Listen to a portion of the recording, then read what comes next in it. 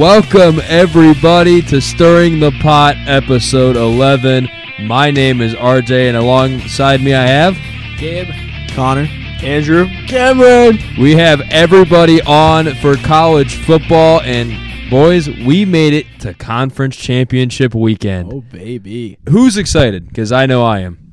I feel like everybody's excited. I mean, this is kind of... It does signify coming to the close of a wonderful college football season. It's been absolutely amazing. But, I mean, it leads us up to these incredible games that are to come. It's going to be bowl season soon, which I'm really looking forward to. But it's Christmas time. It's bowl season. It's college football coming to a close. I'm really looking forward to it. Speaking into that, getting close to the Christmas season, we got snow on the ground. I mean, how do we feel about snow back? What did we get it yesterday or 2 days ago? 2 days ago. That's when it started? The only good thing about snow is I don't have to go to my morning classes, which is all my classes. That's yeah, you're lucky. You get, what is it? What do you have every morning? At 8:30, I have the earliest schedule you can have. So I have an 8:30 and a whatever. It's like an 8:30 and whatever class is immediately after the 8:30, I have every single day. Dude, that's horrible. I mean, the earliest class I have is at 10 a.m., man. I'm having a great life. Next semester. I'm just chilling, exactly. Let's see. So, who are we going to start with here? Who wants to take the first dib into conference championship weekend? Can I? Oh, wait. Off? Oh, yeah. Hold on. Before we do All this. right. We saved it for on air this time. Yes, we did. All right. So I have a little weekly thing. I grab a monster once a week, and I do the one-handed crack right into the mic. So y'all get to hear the ASMR with this. All right, y'all ready? Let's get it. I know RJ waits for this. Oh, let's do it. Wow. It's bowl season. What a beauty. What a beauty. Wow. What a way to kick off bowl season. I can't wait. I'm excited. Andrew, kick us off. Let's get this just great conference championship coverage started. Well, the Big Ten featuring 12-0 second-ranked Michigan and 16th-ranked 10-2 Iowa. Of course, Michigan is heavily favored, 92.6% win percentage, and favored by 22 points. Jesus God. Yeah, Michigan coming off a 30-24 win, moving up a spot. And when you take a look at the stats, there's an interesting one to me. Blake Corum has 202 carries for 976 yards. Iowa starting quarterback Deacon Hill has 97 pass completions for 976 yards. That's not including JJ's already 2,500 passing yards. This Iowa offense is something else. I don't think there needs to be much analysis done. Wait. So you mean to tell me, is Cade still the leading passer on the team? No, it's Deacon Hill now. Oh, it is? Yeah, he just threw for like 300 the other day. I was going Finally. to say. Thank God. Iowa fighting and clawing their way to 10 wins, but I think we all know where this is going. It's going to be a Michigan blowout. It's a matter of how much. I'd love to see Iowa win as a biased Iowa fan, but it's just tough. A lot of injuries sustained, and Torrey Taylor's going to have a busy night. Give me the hug. No. No. I don't think anyone who is sober or in any kind of right mind would take Iowa. Even I wouldn't. Even in my upset-seeking mind, no one can take Iowa here. They don't have an offense, and Michigan looked really good last week against Ohio State. I'm not going to lie. The loss did sting, but, I mean, the better team won the game, I think. And Michigan's defense is something really special, and I think that's what's going to carry them against this Iowa team. Well, you know what this means for Iowa, though? It's going to be a Taylor showcase for them. Oh, God. The punting is going to be ridiculous on that side. And, Andrew, to remind everybody, what is your quote about punting? Punting is winning. Punting is winning. Oh, yeah. The part I worry about the most, like in the Penn State game, I think if I'm right, of course, Iowa had under 100 yards of total offense. Their defense was on the field for 45 minutes. Oh, my God. Insane. That's horrible. Are we going to get a repeat? I worry that could happen, but, I mean, it's such a good Iowa defense. Both teams have great defenses. It's just a matter that one team has that much better of an offense. Oh, I think anyone has a better offense. Yeah. That's very true. I will be very shocked on the TV if I keep this game on past the first quarter. And if I do, that is a very, very telling of if it's a close game and we're all wrong, you know how funny that would be? You know what? You know what's actually crazy? The amount of people that are saying that Michigan's going to blow them out. I mean, we could and there's a very slim chance of this, but we could be in for an absolute wonderful Big Ten trashter class. People are forgetting that the Big Ten is known for like 17-10 games. There's a lot of super low scoring, and I mean, in years past, I mean, Michigan has been a part of some of them, not many of them, because I mean, we all know that team up north, they're always in the playoff contention somehow. But we could be in for a closer game than people think.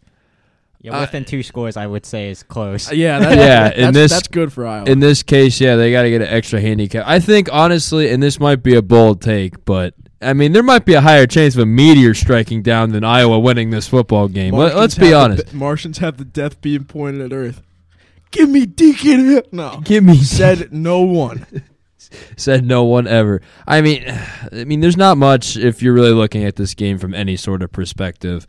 A wise man told me to take Michigan in this game, and I think you're going to have to go with them because Iowa has no chance. And I think everybody around this table can agree with that sentiment. I mean, I'm right speaking for everybody here. Yeah, without their best player, too. Yeah, that too. Cooper DeJean. Yeah. Man. Maybe a potential future NFL. Maybe see him doing good things in the NFL. That'd be. Oh, he's a day 1 pick. Oh, yeah. It's just depending on what team he goes to. That's the better question. But that is for later weeks on down the road as we go. What is it? April's NFL draft? Yep. Late April. Yep. That'll be something that we'll all obviously keep an eye on for our NFL. Will be very interesting. But moving on to a game that could be very, very interesting because one team is heading in with a backup quarterback. Cameron, give us the ACC scoop. I have full faith in Tate Rodmaker. Full faith. Yeah. I mean, to be fair, in the games that he's played, he has looked kind of solid. Yeah, he looked pretty good. I mean, I should hope if he's playing for FSU, he's somewhat solid. You mean you would hope, yeah. Yeah. I mean, who has he played? What? South Alabama. Or was it Eastern? I thought it was Eastern. It was some type of He Alabama. It was It wasn't the good one. He played the It was not the good Alabama. He played the fourth quarter of Florida, I think. He played against University of North Alabama. Oh, it was North. I was completely close. off. I was close-ish. So the ACC championship game includes FSU and Louisville. This is Louisville's first appearance in the ACC championship ever since joining them in 2014. I don't know about you, but I didn't expect Louisville to be 10-2 and be in the ACC championship. I did not expect that at all. Their biggest win of the season did come against, thank God, number 10 Notre Dame, who sucks. As some people may know, most of us, and almost all of us, I'd say all of us, are pretty Notre Dame haters. A little bit. Obviously, we can't put that bias anywhere in here, but just... I love the Sean Kaiser. Shut up. Shut up. Don't remind me of those days. I don't want to talk about it. The rest I'm going to say is that this is FSU needs to win this game in order to have a good chance of being in the playoffs. This is their arguably the biggest game on their schedule, even though it's like already over. But this is the biggest game for them. If they don't win, they're done. They're not in the playoffs. I mean, yeah, that's kind of. I mean, they have to win. Yeah, there's if they lose, they don't have a playoff chance. No obviously, excuse. like with all these teams. I think they win 38-34. Jeez, that's interesting. 38-34. Well, if Louisville gets on a good stretch offensively against the Florida State defense, it could get really close. I know, but that defense is scary. That defense is very the most nice. Experienced defense in FBS right now. And we need to remember who Louisville's lone loss was to. Well, no, they lost 2 games. Oh, they have lost. They two? lost 2. Oh, I thought it was Pitt. Oh. Yeah, that's what I was talking they got about. Absolutely erased by destroyed. Devin Leary. Devin Leary. Kentucky. Oh, yeah, the most recent. Yeah, I actually saw that when I was watching the games. I'm like, wow. Ray Davis, of course, played good, but Devin Leary getting 38 points up on the board is crazy. How do you let that happen? Shout out Ray Davis Masterclass. Love to see it. I love to see it. I don't know how you let that happen. I think if you are Louisville, I mean, this is going to be, I think it's going to be a low-scoring game. I'm on quite the opposite trend on you. I mean, looking what Louisville has done, most of their good wins, besides that Notre Dame win, have been like lower scoring wins. I mean, if Still gave the defense, permit, yeah, because their quarterback's really inconsistent. Exactly. That's kind of the problem. What is it? Was it Jake Plummer? Yeah, it's Plummer. Yeah. I mean, he's just too inconsistent, and I think if Louisville wants to have a shot and ruin Florida State's college football playoff hopes, you're going to need to have some type of production out of him. I mean, you're going to have really good numbers from him because Florida State's defense is not something to play around with. I mean, I'm going to say that right now. They have a good squad over there on defense, and even with Travis being out on offense, that hurts him a lot because, I mean, he was playing really great this year. I think we all kind of saw that. He was kind of an early Heisman candidate before everybody else kind of just took over and there was just too many to count. But I think for both of these teams, it's going to be a very low scoring. It's going to come down to whose defense is going to be better. Yeah, and you can't discount Keon Coleman and Johnny Wilson. Like any good receivers can make a quarterback look good. I'm going to use the 49ers as an example. Purdy. Yeah, great. He looked awful without CMC and Debo. So any quarterback can look good with very good wide receivers. That's very fair, and I mean it's going to be a very interesting game. I think a lot of people are going to keep their eyes on what happens because if Florida State does lose, the chaos scenario, wow. I mean, we'll get into that later with every scenario with the college football playoffs and with this being the last week before that committee gets together and makes those picks on Sunday.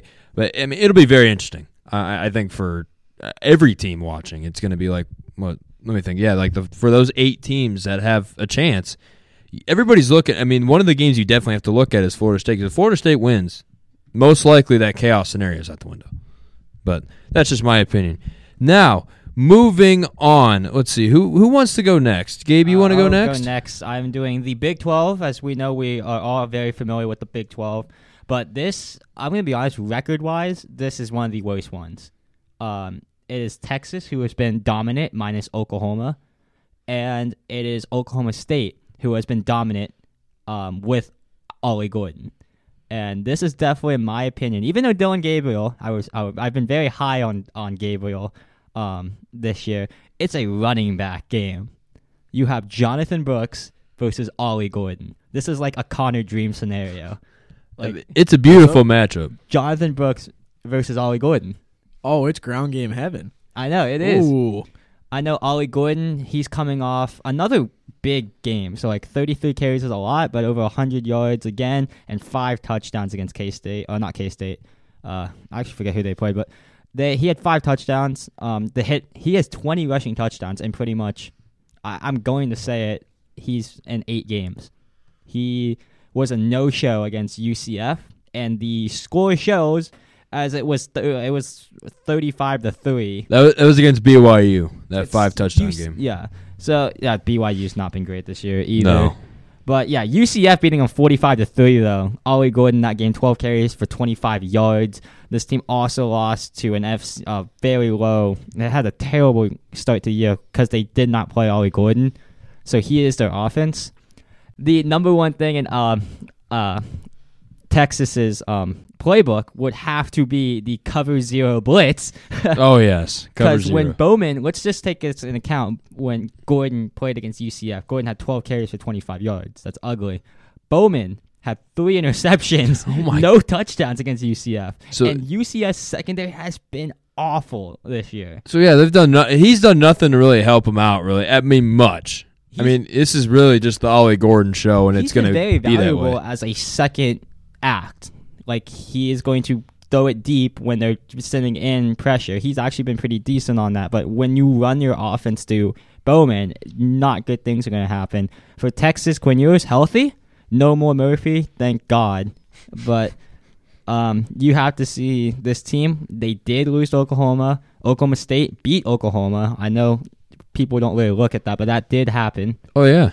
But I really see this game as Texas's to win. I see them dominating. I'm not even kidding about that. I see they have around a 90% chance to win according to ESPN. I don't disagree with that. It's in Arlington, Texas. I just see this team has a complete unit and easily can get it done because they have one of the best D-lines in the league as well. I'm expecting a bigger game from Xavier Worthy. I wish he would have a big game. His draft stock has fallen to nothing. But I'm going to have to go Texas 31-17. Wow, I completely agree with you. I think Texas on both sides of the ball, they have playmakers that can get the job done. I think especially looking at they want a playoff spot. They want to be in the playoff. I mean, they want Texas to be back on the map as a powerhouse contender. This is the season to do it, really, with all these conference championship games and also something to add with Xavier Worthy's stock that you just talked about. I think whichever team gets him in next year's draft or this upcoming year's draft, wow. I mean, I think it'll be a steal because I mean, he said a little bit of lower production, but it's because of Malik Murphy and coming in at QB. That's not Quinn Ewers. They're just not the same player. I mean, Ewers is just amazing at finding his targets. Even with Ewers, he hasn't been bad at any scale, but he hasn't been the fifth best wide receiver people thought he was coming into the season. He was actually the fourth best. He was picked behind the two guys from Ohio State, of course, and Malik Neighbors. So he's had a very unproductive season up to that scale because you see all three of those guys minus Sabuka for injury reasons. Marvin Harrison's been on a tear. And then Malik Neighbors has been almost Jamar Chase-like at sometimes. So it's been great for them, but bad for him. Oh, yeah, definitely. I mean, but still, he has sky-high potential. I think wherever he goes, it'll be very interesting to keep that in notice. But before we get into the final one, the Pac-12, we're going to go to the SEC. Bama and Georgia, Connor. Oh, baby. I mean, when you see two of the best schools in all of college football going up against each other, you know it's going to be fireworks every single time. And this year is not going to disappoint. It is number 8 Bama against number 1 Georgia at the Mercedes-AMG Benz Arena. It's going to be definitely one to watch. So I did a little more research into this one. I wanted to go deep into Bama's season because the start of it, everyone was a little skeptical of this Bama team. So, everyone knows Bama started out with Jalen Milroe as their quarterback. And, I mean, to be fair, I was pretty high on him at the start of the season. He looked like he was getting pretty poised. And, I mean, coming into that role after Bryce Young's Heisman season, I mean, those are big shoes to fill. So, I mean, maybe some of the pressure got to him. His second game as starter, they faced a Texas team that I'm just going to say blew him out of the water, 34-24. That was, I think, the shock that they needed. But after that game, I don't think they went about it in the right way. And, I mean, Nick Saban has gone on shows and podcasts talking about he doesn't like to call it a benching of Milroe. They like to see it as, looking at different opportunities for quarterbacks.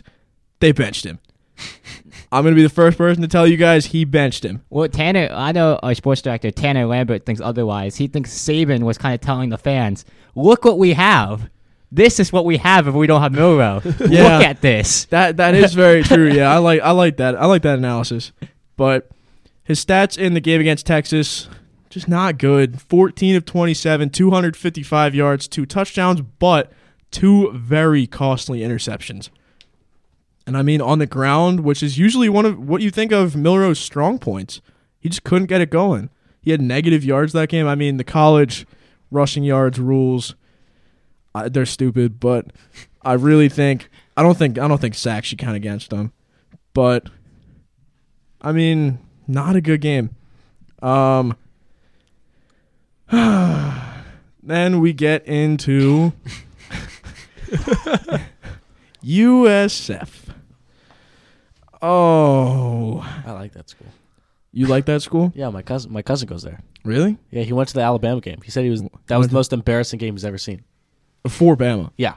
For USF, that's not an embarrassing game. No, for Bama, that's the worst game he's ever seen them play. Oh yeah, by a mile. I mean, holy whirlwind. It was bad. Talk about getting a narrow win away against USF. I mean, to be fair, what Gabe said, this is what we have other than Milroe. Bama's 2 quarterbacks, Ty Simpson and Tyler Buckner. By the way, these guys were 4 and 5 stars. Combined for just over 100 air yards against USF. Mind you, that is University of Southern Florida. I thought it was South. Yeah, South Florida. Yeah. Who? I'm pretty sure. Don't call. How do you do that? I'm pretty sure the Marcus Cousins' brother went there for college. Well, I mean, How do you score 17 points? How do you do that? I mean, to be fair, when you look at the rest of the performances from that game, Jace McClellan and Roydell Williams almost combined for 200 yards on the ground. That is the only thing that kept that Bama offense afloat. But I mean, 17-3 away to USF. Why? So, I mean... That safety was having the game of his life. Oh, yeah. Yeah. Oh, yeah. But, I mean, 1 week later, to absolutely no one's surprise, it's almost like who's better at sucking was what everyone was looking at. I mean, Milroe was announced the starter. He was the permanent starter for good reason, because he's the only guy that can throw for over 100 yards. And, I mean, he didn't look back. He took his opportunity. In the 9 games that he played after going back into the starting lineup, he had a near 70% completion rate, over 2,000 passing yards, 16 touchdowns, and 4 picks. And, I mean, on the ground, he got it done.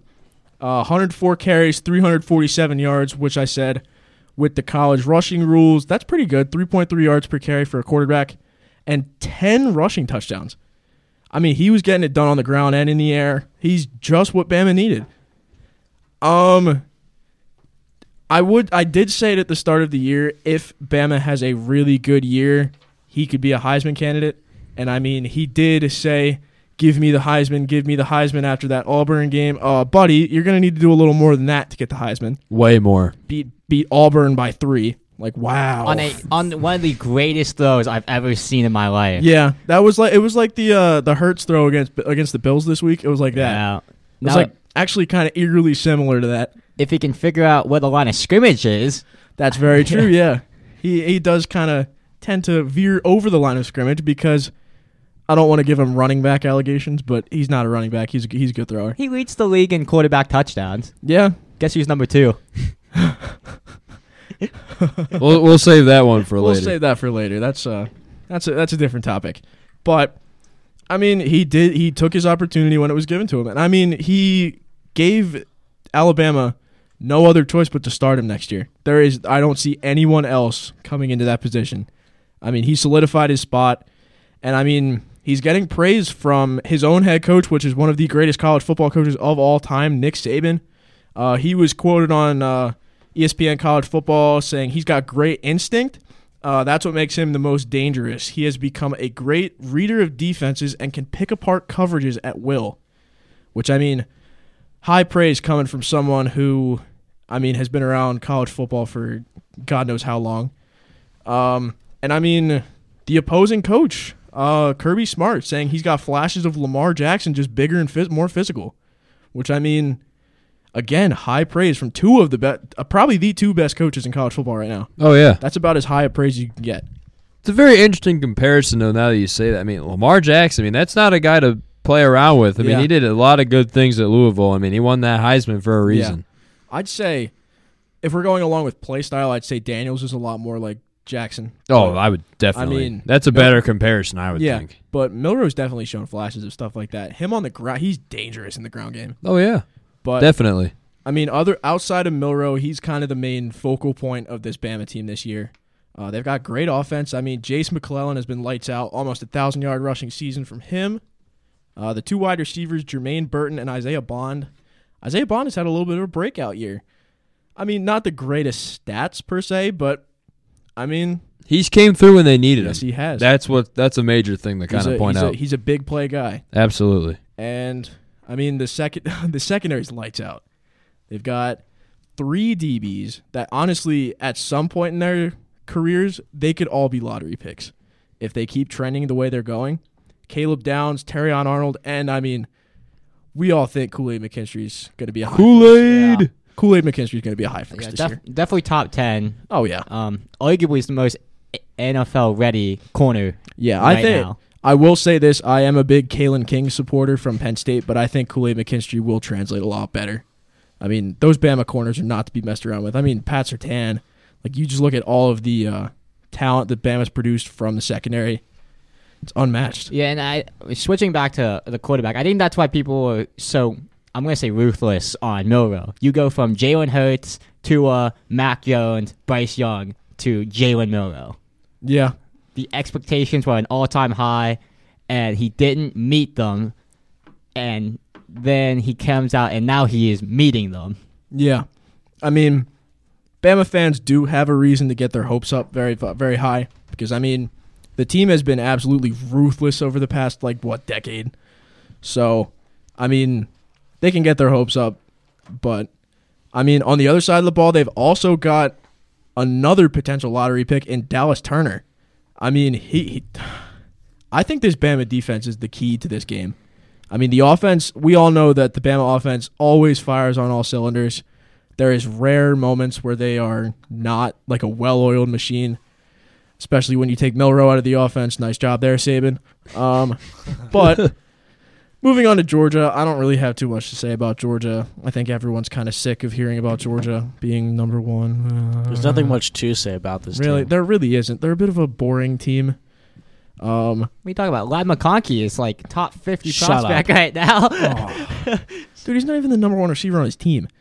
So? Getting beat up by a tight end. They almost lost to Georgia Tech. Mel Kiper thinks differently. But, I mean, the key point for Georgia in this game is they need to get going early. I mean, they're 12-0, 8-0 in conference play. I mean, there's not really much to say. They've been absolutely unstoppable this year. They did have a little bit of a hiccup last game, though, against Georgia Tech. If you will remember, they did only win by one score against a very, very mid Georgia Tech team. I mean, I'm not saying Georgia's bad by any means. No, I'm not saying they're bad.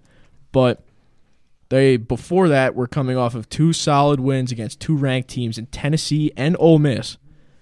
I mean, the Ole Miss game was a blowout, but to be fair, Jackson Dart went out injured in the first quarter. So, I mean, what are you going to do? But Carson Beck has been the topic of conversation for this team. I mean, Brock Bowers, everyone knows he's by pretty much a long shot the best tight end in college football. I mean, we've got running back, we've got Dejan Edwards. He's been absolutely lights out. Same with Kendall Milton as the second running back. I mean, 6.5 yards per carry and 10 rushing touchdowns from the second string running back. Can't really ask for much more. It's kind of like a lesser version of Corum and Edwards. Oh, yeah.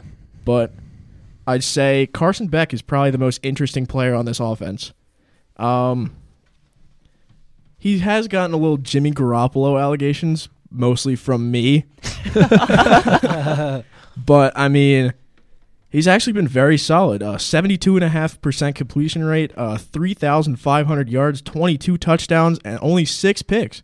Which, I mean, for a number one offense, you could ask for a little more out of him, but what are you going to do? I mean, you're doing the best with what you have, and I mean, he has had a few hiccups this year. There were 2 close games, I believe.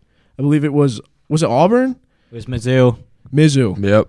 And I think, wasn't Auburn really close too? Yeah, it was. Auburn lost by 7. Mizzou lost because Brady Cook decided to have the worst game of the season. It's the oh god, we almost lost the Auburn Bowl. Yeah. Yeah. So I mean, there's not really much more to say about Georgia. Their defense every year just always seems to turn up. They produce NFL talent like lightning every year, especially on the defensive side of the ball. But going into this matchup, I really do think there's one route that you could take with it being a blowout. Like, I mean, Georgia is only 52% favored. I mean, the projections for it is going to be a close game. But honestly, if Bama can shut down this Georgia offense early, I really do think that Bama can win by like 2 scores. And I really do think that Bama will take this one. They do have the opportunity. It's right in their hands. And I mean, if Bama wins this game, obviously they have a playoff spot, which I mean, nobody wants to like see Bama in the playoff again.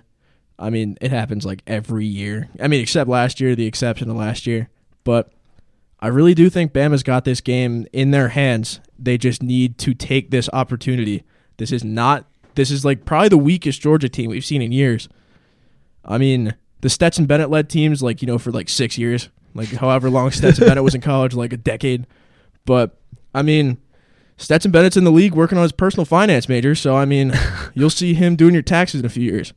So, I really do think Bama's got this game. I think I'm going to take Bama 35-31. Wow. Okay, I'm gonna come in here real quick.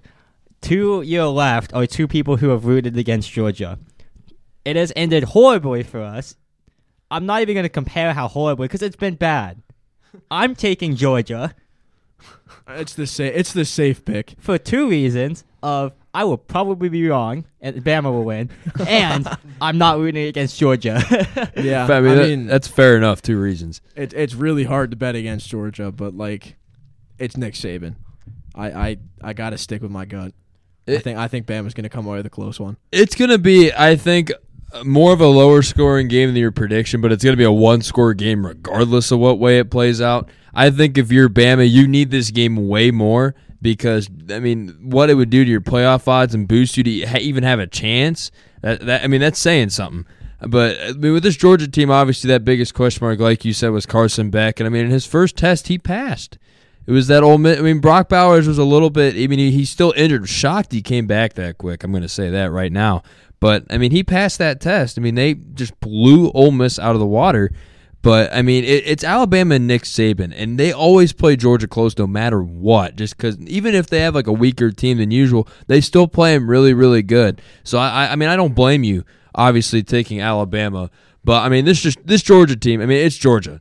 I really think, I mean, with Jalen Milroe in at QB, I wouldn't say it's one of their weaker QBs the past couple years. I don't think it's that far-fetched saying that. What do you mean? There's one other quarterback to choose from in the past, like, half a decade. It's Stetson Bennett. No, I'm talking about Bama here. Oh, for Bama sorry. QBs. No, for Bama QBs. Yeah.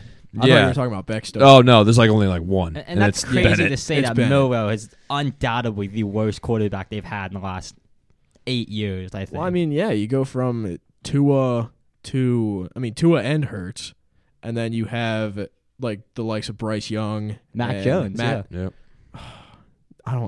Why are we talking about Mac Jones anymore? I mean, he was great in college, but like, That's We're why talking we're about, talking yeah, about it's him. straight college. He stinks. Now. We're talking holy about. choke. No, but I mean, I'm going to go with Georgia here. It's going to be I'm going to give Georgia by 3 points. I think 24-21. I really think it's going to come down to who has the ball in the last possession of the game. I think that's what it's going to come down to. And I think Georgia will respond and show why they're the number one team. And I think this playoff race is going to be very interesting. I'm very excited. And this game is probably my second favorite circle game before the one I'm going to talk about here, which is the finale most likely of the Pac-12. The Pac-12 title game. Number 5 Oregon going up against number 3 Washington in Las Vegas. The bright lights of Las Vegas in Allegiant Stadium, which is ironic for this game. Both teams are putting all their chips on the table here. I mean, that's what this game really is. The winner has a locked playoff spot, and it is not even questionable.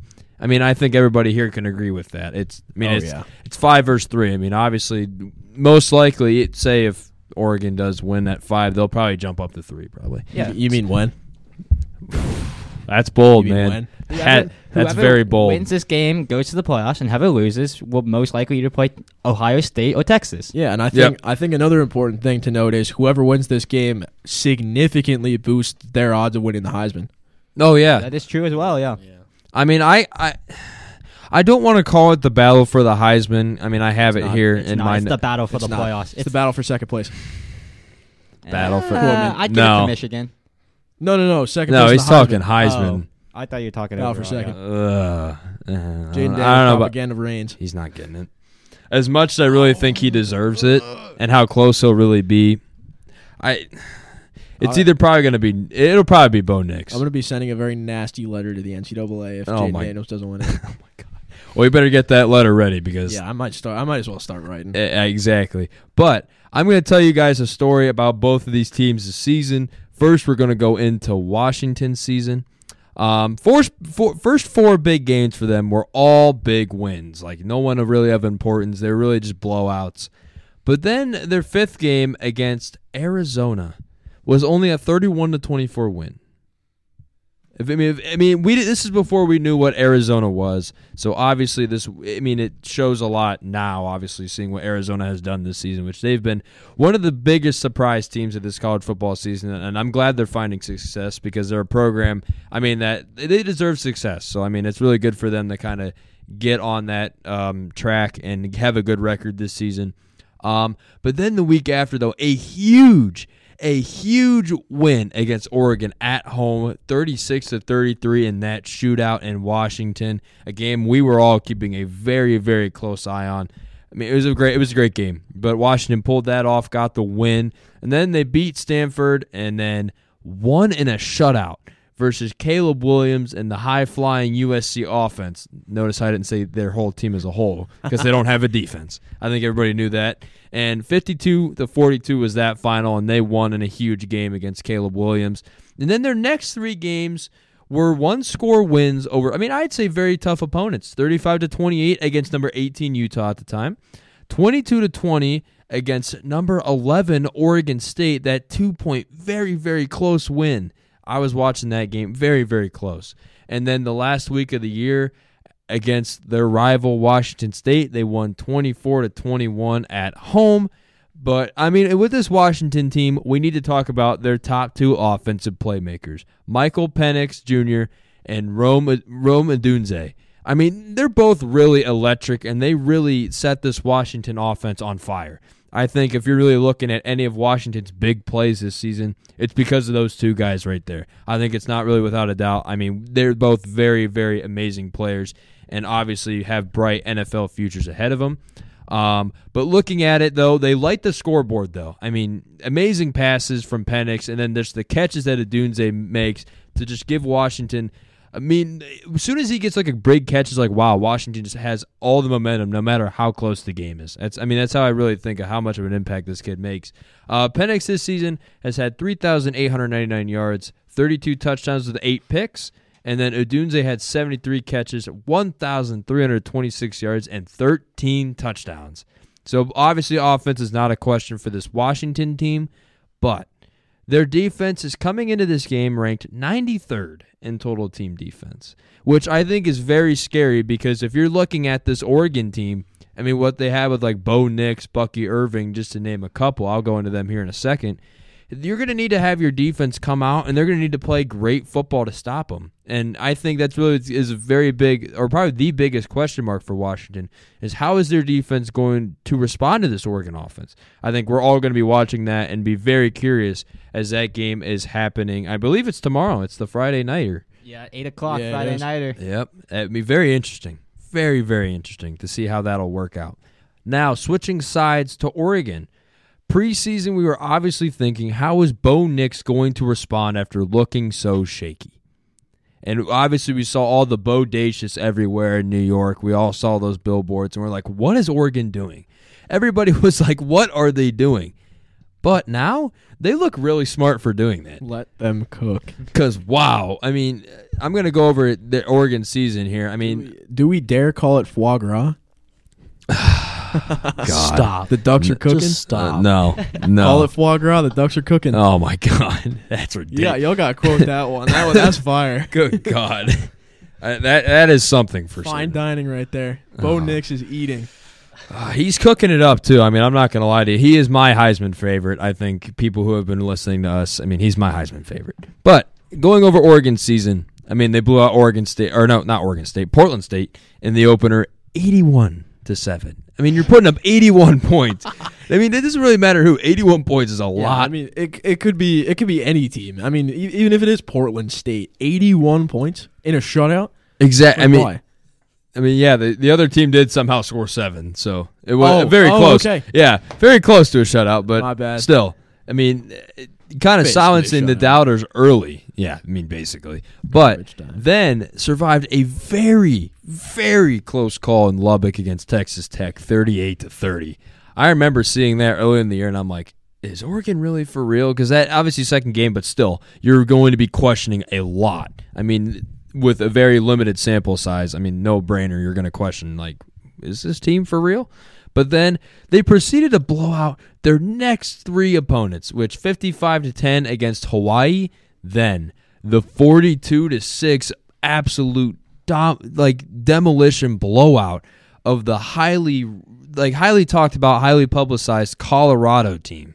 Obviously, everybody had their eyes on that big matchup in Oregon, and I mean they got silenced pretty good. No, that Colorado team, like, have you seen that meme with Homer Simpson? Like he's like in his underwear and like all his fat is like rubber band behind him. That was Colorado this year. Yeah. Dude, did you wait? Speaking of Colorado, while we're on Colorado, did you see they lost both of their quarterback commits? Did they? I saw that. Yeah. Days, yeah. It was for like what 25 and 26. Yeah, and Dion came out with the quote that says, "If guys can't stay faithful to their girlfriends, they can't stay faithful to their school."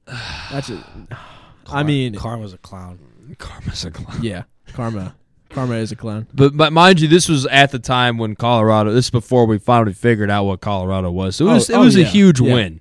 Regardless, it was a huge win for this Oregon team, and then obviously blowing out Stanford with the same score of 42-6, and then they lost a very close and competitive game in Washington. Obviously, as we mentioned earlier, against the Huskies, we saw what was it? It was that very controversial fourth down. What was it? They punted on fourth down, or they went for it and missed it. They went for it and missed it, and then they missed a field goal, which obviously ended up costing that game. But I mean, looking at the rest of their schedule, I mean, they blew out every other remaining team. I mean, 38-24 isn't as much of a blowout, but I mean, it is Washington State. But I mean, Washington State, this was before with Cam Ward. Obviously, Connor, you were a big guy on Cam Ward back during this time. I mean, yeah. I mean, he had an absolutely amazing start to the season. I mean, it just faltered off. I mean, I don't know what happened to that Wazoo team, but I mean, they kept it close with Washington last week. I mean, I was the biggest Wazoo fan last week because I just wanted to see Washington lose. Oh yeah, I was too. Just for the fun of it. Oh, trust me, I had a different reason, but yeah, I was hoping Washington State pulled that out. But I mean, still very entertaining game. But then looking at the remainder after Washington State, let's see who we have here. Yeah, we have 35-6 against Utah in Utah. This is when Utah was ranked 13th. I mean, they just absolutely blew them out in Utah. I mean, which is unprecedented, I'd really say. You guys thought I was crazy when I had that game, and I said Oregon 31-10. And everybody looked at you like you were nuts. Yeah, and I was like, me included. I know what I'm talking about 20% of the time. Yeah, honestly, yeah. 20% is pushing it, but yeah, sure, we'll say 20%. But still, I mean, looking at the remainder, then let me see. I'm trying to find here where I left off. Yes, obviously, 63-19 against California. 36-27 against USC, and then 49-13 blowout against Arizona State. And then the final game of the year, very shocking to me at least, 31-7 blowout against Oregon State and Mr. DJ, who is in the transfer portal. I thought we'd break our first transfer portal news. We'll get into that a little bit later. But DJ going to the transfer portal once again. We will get into that later. But still, Bo Nix this season, I mean, he's played out of his mind. He's had 3,906 passing yards, 37 touchdowns. I want you guys to guess how many interceptions he's thrown this season without looking at what I have. It's 2, isn't it? Yep, it's 2. I was about to guess 3, yeah. Yeah, that's it. 2 picks the whole year. I mean, that's insane. I mean, when he was his former nickname of Bo Picks, it's not there anymore. I'll tell you that right now. I will not be calling him that again. We should make Bo Nix's middle name No Throw. Bo No Throw Picks.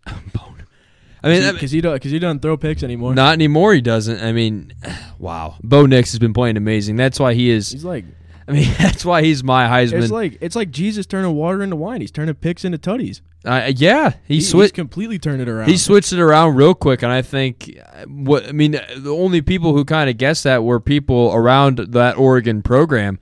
But I mean, it's not just Bo Nix running the show offensively. There's also a guy, I don't know if anybody's heard of him, Bucky Irving.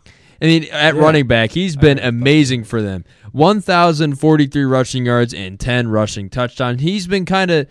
If Bo Nix obviously doesn't have to do everything himself, having that Bucky Irving type of player to kind of just hand it off and let him run, let him get you those yards, it's very huge for a team. Yeah, and I mean, later we'll get into the Heisman propaganda that I'll be pushing, but I mean, Bucky Irving takes off that pressure on Bo Nix to be able to run. I mean, obviously I'm going to be talking about Daniels. Daniels does it all. He does absolutely everything for LSU, but Bo Nix, at his job, at being a quarterback, is the best quarterback in college football. He's the best quarterback at being a quarterback. Jaden Daniels does everything else. He's a great runner. He's got that dual threat ability. Bo Nix doesn't necessarily need that dual threat ability. He's got the accuracy, he's got the arm, and he's got all the reads and all the placement. That's all he needs. He is the most complete passer in college football. I mean, I completely agree with that. And then looking at like two of his weapons here, the duo of wide receivers that they have, both Troy Franklin and Tez Johnson. Wow, they've both been balling out, and they've been finding space to give Bo Nix those great reads and giving them the ball and just letting him run in space. And look at what they do. I mean, this Oregon team puts points up on almost everyone, it seems like, and everyone. This is just one of the most high-scoring, high-flying offenses in college football. I mean, and it's exciting to watch an Oregon game every week and just looking at what they do on the scoreboard. Just alone, I mean, they're both amazing. Troy Franklin had 77 catches for 1,349 yards and 14 touchdowns, while Tez Johnson had 70 catches, 942 yards, and 9 touchdowns. So, I mean, all of his touchdowns, I mean, look at it. It's going to Troy Franklin or Tez Johnson. Both of those guys have been amazing, I think, at giving Bo Nix the opportunity to really kind of progress and get into this elite status of college football quarterbacks that he's been placed into this year. And I think both of those guys are one of those main reasons for that success. But then looking at Oregon, they have playmakers on the offense. We obviously all know that. But, I mean, looking at that and how they're just going to attack this Washington defense that I mentioned earlier was ranked 93rd will be their main key to winning this game. If they're doing high-flying, throwing it all over the place, and Bucky Irving's having a great rushing game, I mean, Oregon could take this out of the water. And I think that's not really debatable to anybody if their offense is going off. But looking at their defense, though, before we get into the game takeaways, Oregon's defense is ranked 15th in total defense coming into this game, which I think is very, very huge and something that's not talked about a lot. I mean, we're talking about both of these high-flying offenses, but Oregon actually has a defense that if they try and stop Penix, I mean, they can stop Penix. I really think they can. I mean, with their being ranked at 15, I think they have a lot of potential to try and stop him and Adunze and that Washington high-flying offense. Now, my game takeaways here. I think really the key factor here is going to be the battle of the defenses.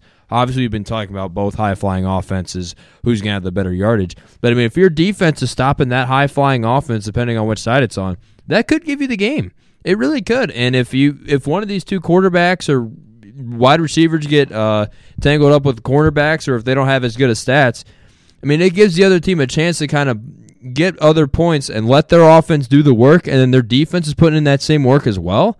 It could potentially lead to like maybe a multi-score blowout, maybe, but I think they just have to really hold the other offense in check. I mean, depending on which defense we're talking about. But Washington needs to stop Bucky Irving, and they have to force Bo Nix to do what he did, obviously what he did at Auburn and then his first year at Oregon. Make him throw those picks. Try to make him play hero ball and throw those interceptions. I think that's going to be your key kind of motive if you're Washington's defense. Make Bo Nix Bo picks, I guess is a way to call it. Yeah.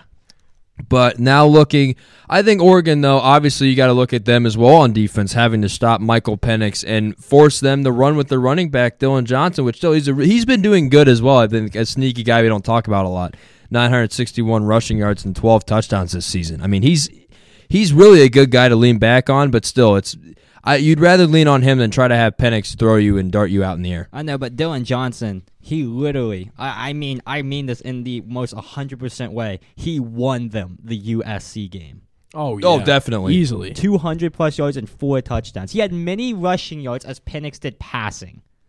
Exactly, and that USC game is something interesting to talk about because that's kind of like the one time where, all right, let's see what Dylan Johnson, let's see if he can kind of take us there. He took him there. I think if that does happen, if Oregon does contain Penix a little bit and Dylan Johnson, you kind of have to have that similar production like he had against USC. Yeah, and I mean, like, looking at the other side of the field, I mean, when you think of Bo Nix and Irving, Dylan Johnson and Michael Penix are kind of the same deal because when Penix has, like, sort of an off game, isn't on his, like, best kind of mojo, you can just rely on Dylan Johnson to get some running yards. And, I mean, getting a good running game going can completely kickstart an offense, especially when Oregon is going to be blistering this team. And, I mean, it could go either way. Washington could start blistering them early. It all depends on who gets their running back going first. That will open up the doors, and that will completely open up defenses.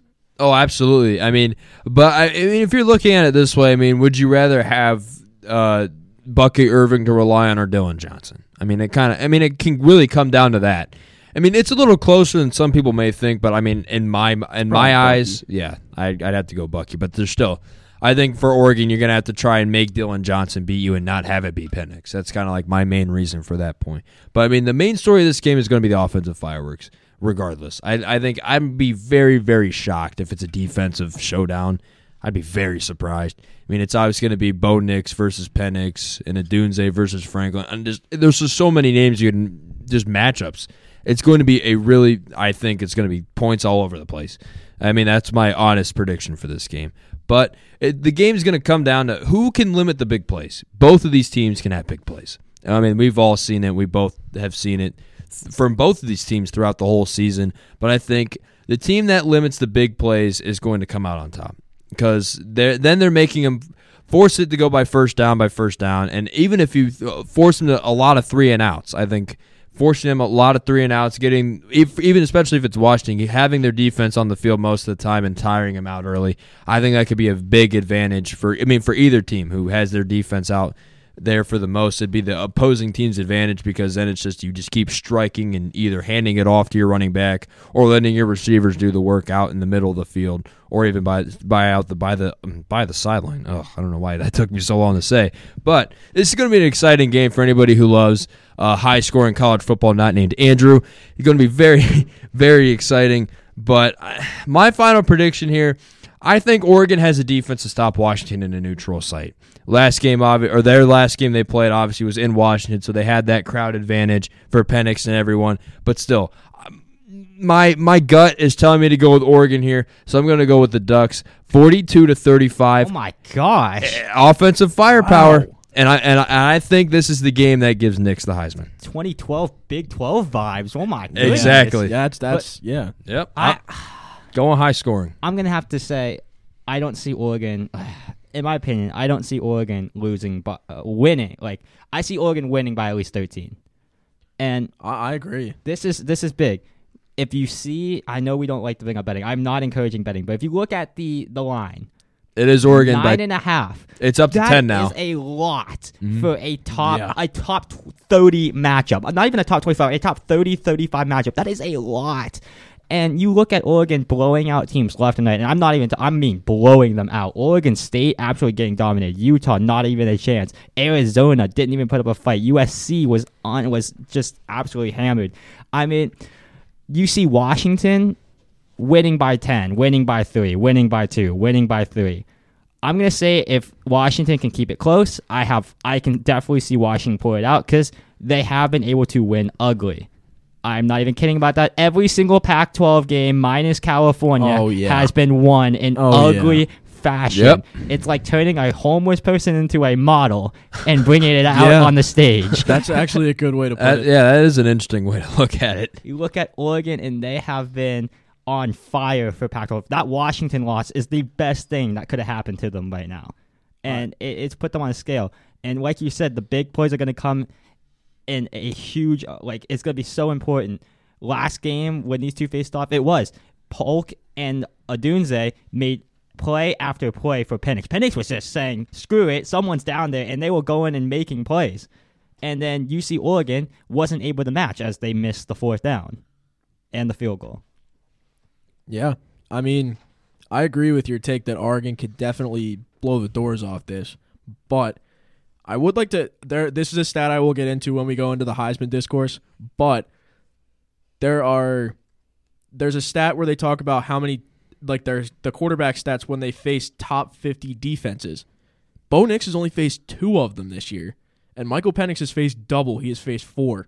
So, I mean, when you look at it, when Washington is still undefeated in that regard, that honestly gives Washington a leg up in that kind of category. Because, I mean, with Bo Nix only being exposed to 2 top 50 defenses this year, That's a little worrisome. You have to consider that Oregon is also one of those 4 teams, and Utah. That is very true. Utah and Oregon State are probably one of those, probably 4 of those 2 teams, and then Oregon themselves are probably the 3rd team. Oregon are probably one of the 4. Yeah. So I mean, it's definitely a lot of people think it's going to be a game of inches. It's going to come down to like probably the last play, the last drive. I do think Oregon handles business pretty well here. I'm going 38-28 Oregon. Yeah, I mean, honestly, you can make a case for both of these teams. I think that's obviously out there. It's just there's a lot more towards Oregon that you can give them more of advantages, especially their defense as well, towards Washington, which Washington isn't a really, I don't think, not one of those top 50 defenses. I mean, at least currently. So, I mean, it's really something interesting to look out for. This is going to be like the big... It's obviously a top 5 matchup. It's going to be the big fireworks, points everywhere. I mean, that's what I really think it's going to be because both these offenses are amazing unless Oregon's defense really shows out in a certain way and make Penix look like something we haven't seen him before. I mean, there's a lot of scenarios and opportunities that this game can bring, but that will lead us now into the college football playoff rankings. So for everyone, obviously we go from 25 to 1, and we'll talk about obviously teams that rose, kind of fell down, and then we'll talk about scenarios towards the end of this segment. So running in at 25, we have Kansas State. 24 is Liberty. 23 is Clemson. 22 is Tulane. 21 is Tennessee. Oregon State is at 20. NC State at 19, Oklahoma State at 18, Notre Dame at 17, Iowa at 16, Arizona at 15, Louisville at 14, LSU at 13, Oklahoma at 12, Ole Miss at 11, Penn State at 10, Missouri at 9, Bama at 8, Texas at 7, Ohio State at 6, Oregon at 5, Florida State at 4, Washington at 3, Michigan at 2, and then number 1, Georgia. So, Connor, you are obviously the most vocal out of everyone as I just went through those rankings. So, tell us, what's on your mind? They always screw it up. I mean, to be fair, as a Penn State fan, they don't deserve to be in the top 10. I mean, it plain and simple. I think Ole Miss deserves it over them. I honestly kind of think Oklahoma deserves it over them. I think Penn State should be 12. I think that's a pretty fair ranking for them. But there's a lot of very interesting ones here. How is Iowa 16? That is a very great question. How are they 16? I mean, how are they above Notre Dame? How are they above Oklahoma State? How is Oklahoma State only 18? UCF. No, give it. That's the only reason. Yeah, I'm very curious. Did you forget Oklahoma State lost to South Alabama? Well, yeah, true, but like it's Iowa. They didn't have Ollie Gordon unlocked. He was still in the loading tube. Oh my gosh. 10-2. 10-2 should be 11-1 versus 9-3. Okay, there's also a glaring one here. How did Oregon State drop 4 spots for losing to a pretty much playoff team? They got blown out by them. True, but it's Oregon. How are they below NC State? I'll give you that completely. I think how they look at it is by the losses. Yeah. I mean, for these Power 5 teams. I mean, obviously we're disincluding both Liberty and Tulane. Clemson 24. There's a very interesting team that has a very interesting championship game in this poll. Tulane SMU. That is going to be a firework game. I mean, isn't SMU the one team? It's either SMU or Clemson that we're playing, or that West Virginia is playing in a bowl, right? I think it's SMU. It's SMU. We're playing SMU in a bowl. We might be. It's possible. They're 9-2, I think. SMU is 9-2. I thought or aren't they 10-2? Maybe they've only lost 2 games. I know that. Yeah, it's either SMU or Clemson. One of those losses is Oklahoma too. Yeah. I mean, you can't really blame them for losing to Oklahoma. Do you mean we might get to play against the bum that is Cade Klubnik? Yeah, we could. For Clemson? Yeah. I don't think we play Clemson. I see us having a better chance against something like USC. Honestly, because they're a top 30 team. I'm pretty sure Utah is now a top 30 team. Oh wait, before we go on, I would like to raise the topic while we're on West Virginia football currently. Okay. I'd like to raise the topic. Guess who is top 10 in PFF rankings? Garrett Green. At 9, right? Yep. Yeah, I did see he's that. Above. I believe he's above Dylan Gabriel. Yeah, he's number 2. You know he's number 2 in rushing touchdowns for a quarterback. Yeah. I mean, talk about shameless plug, Heisman season loading. Oh, but God, no. I mean, that's just my 2 cents. It's not happening, but I mean, he is coming back next year. Yes, I he think is. that was news today for the West Virginia faithful that Garrett Green is coming back. He said, "No, regardless of what program calls me, I'm 1,000% staying at West Virginia." thank the Lord. Thank the Lord. We love you, Garrett Green. Shout out to Neil Brown, who could possibly win Big 12 Coach of the Year. He's did not? not. Oh. Yeah, no. He didn't. Those are out now? It was Gundy. Well, I can see that. That makes Oklahoma sense. I State like was that. awful That too makes last year. sense. I like that pick. I respect that. But Neil Brown picked 14th. Runner up. And what did we end up, 5th or 6th? We in ended the up Big 12? 5th. I think it was 5th. Yeah. 5th? I'll take that. Better than 14. Hey, as over 500. That's all that I matters. mean, you saw 2 air raid teams in Oklahoma State and West Virginia who were picked bottom change their game into an old school, run it in your mouth play Smash style. mouth, baby. Smash mouth football. And That's it Penn worked State out. football right there. Oh, yeah, very I interesting. just checked the rankings. We are 6th. Okay, yeah, that's what I thought. Okay, 'Cause Big 12 Iowa six. State, 6th in the nation. Iowa State beat I wish. K-State on 35 plays. That's incredible. Oh. I did see that. They had 40-plus points on 35 plays. Wow. I But- mean, there's a lot of shouts on this poll though. I mean, congrats to Liberty, man. 12-0. I mean, it's great to see not very talked about football programs get up in the rankings there. I like mean, it. Same with NC State. NC State's been in a little bit of the slums recently. I mean, it's good to see them back. Yeah, shout out to JMU. They get a bowl Yeah. game. Yep. Yeah. App State is no joke. They almost beat UNC. Andrew, every what year. do you have to say to that? Well, okay, so I know it's funny G5, but the Liberty and Tulane both playing for the New Year's 6 bid. Sucks that JMU can't get it, but still meaningful. Like, you know, I get it's not college football playoff big, but like still a big game for Tulane and the other one playing Liberty? for the Liberty playing for the New Year's 6. Yeah, I mean, for both those programs, though, it matters to them, though. I mean, and obviously everyone around the country is still going to look at it. I mean, for these underdog programs, there's a lot of people even outside those programs that are rooting for them to like get that New Year's 6 bid. I mean, just what it would do for their program would be like astronomical. So, I mean, obviously, if you're either a fan of two of those programs, you've got to be really excited of how your team's played this season. Yeah, especially Tulane, because next year with the top 12 teams, the top non-Power 5 is an automatic spot in the playoffs, and that would be, as of now, depending on what happens, is Tulane. So meaning they would be facing probably the best team in the playoffs, I would guess. Yeah. I mean, even going away from the playoff poll, I mean, looking at the AP poll, Andrew, how do you feel about your hometown Toledo being 23? They've had a good year. Interested about the MAC championship against Miami, Ohio, but The better Miami. the real Oxford or whatever. The real Miami is what he the said. real Yeah. Miami, The real Miami, Big Ben Just University. the real Miami. That's a tough one for me to pick. I was never really UT fan. I was a BG fan between the two. And I don't like Miami, Ohio. I just feel that they're a boys' club school. So I wish both schools could lose. Have a tie. Wow. Split the trophy in half. Well, coming from a guy that is an Akron fan, we don't talk about football. It's on to basketball. That's what we have in the MAC. Buddy, I'm a Purdue fan. The mid from I Akron. understand our team was bad, but at least we beat Indiana. That is completely different. We are talking about Mid-American football. we're talking here. about Mid-American Mid-American MAC. football. Kent State, yeah. baby. This is MAC ball, baby. This is UTEP ball, baby. I would like to personally thank Kent State for giving us Beanie Bishop. Yes. I'd like to thank I would- UTEP for Aaron Jones. Even though he sucks in fantasy. Dude, get it together.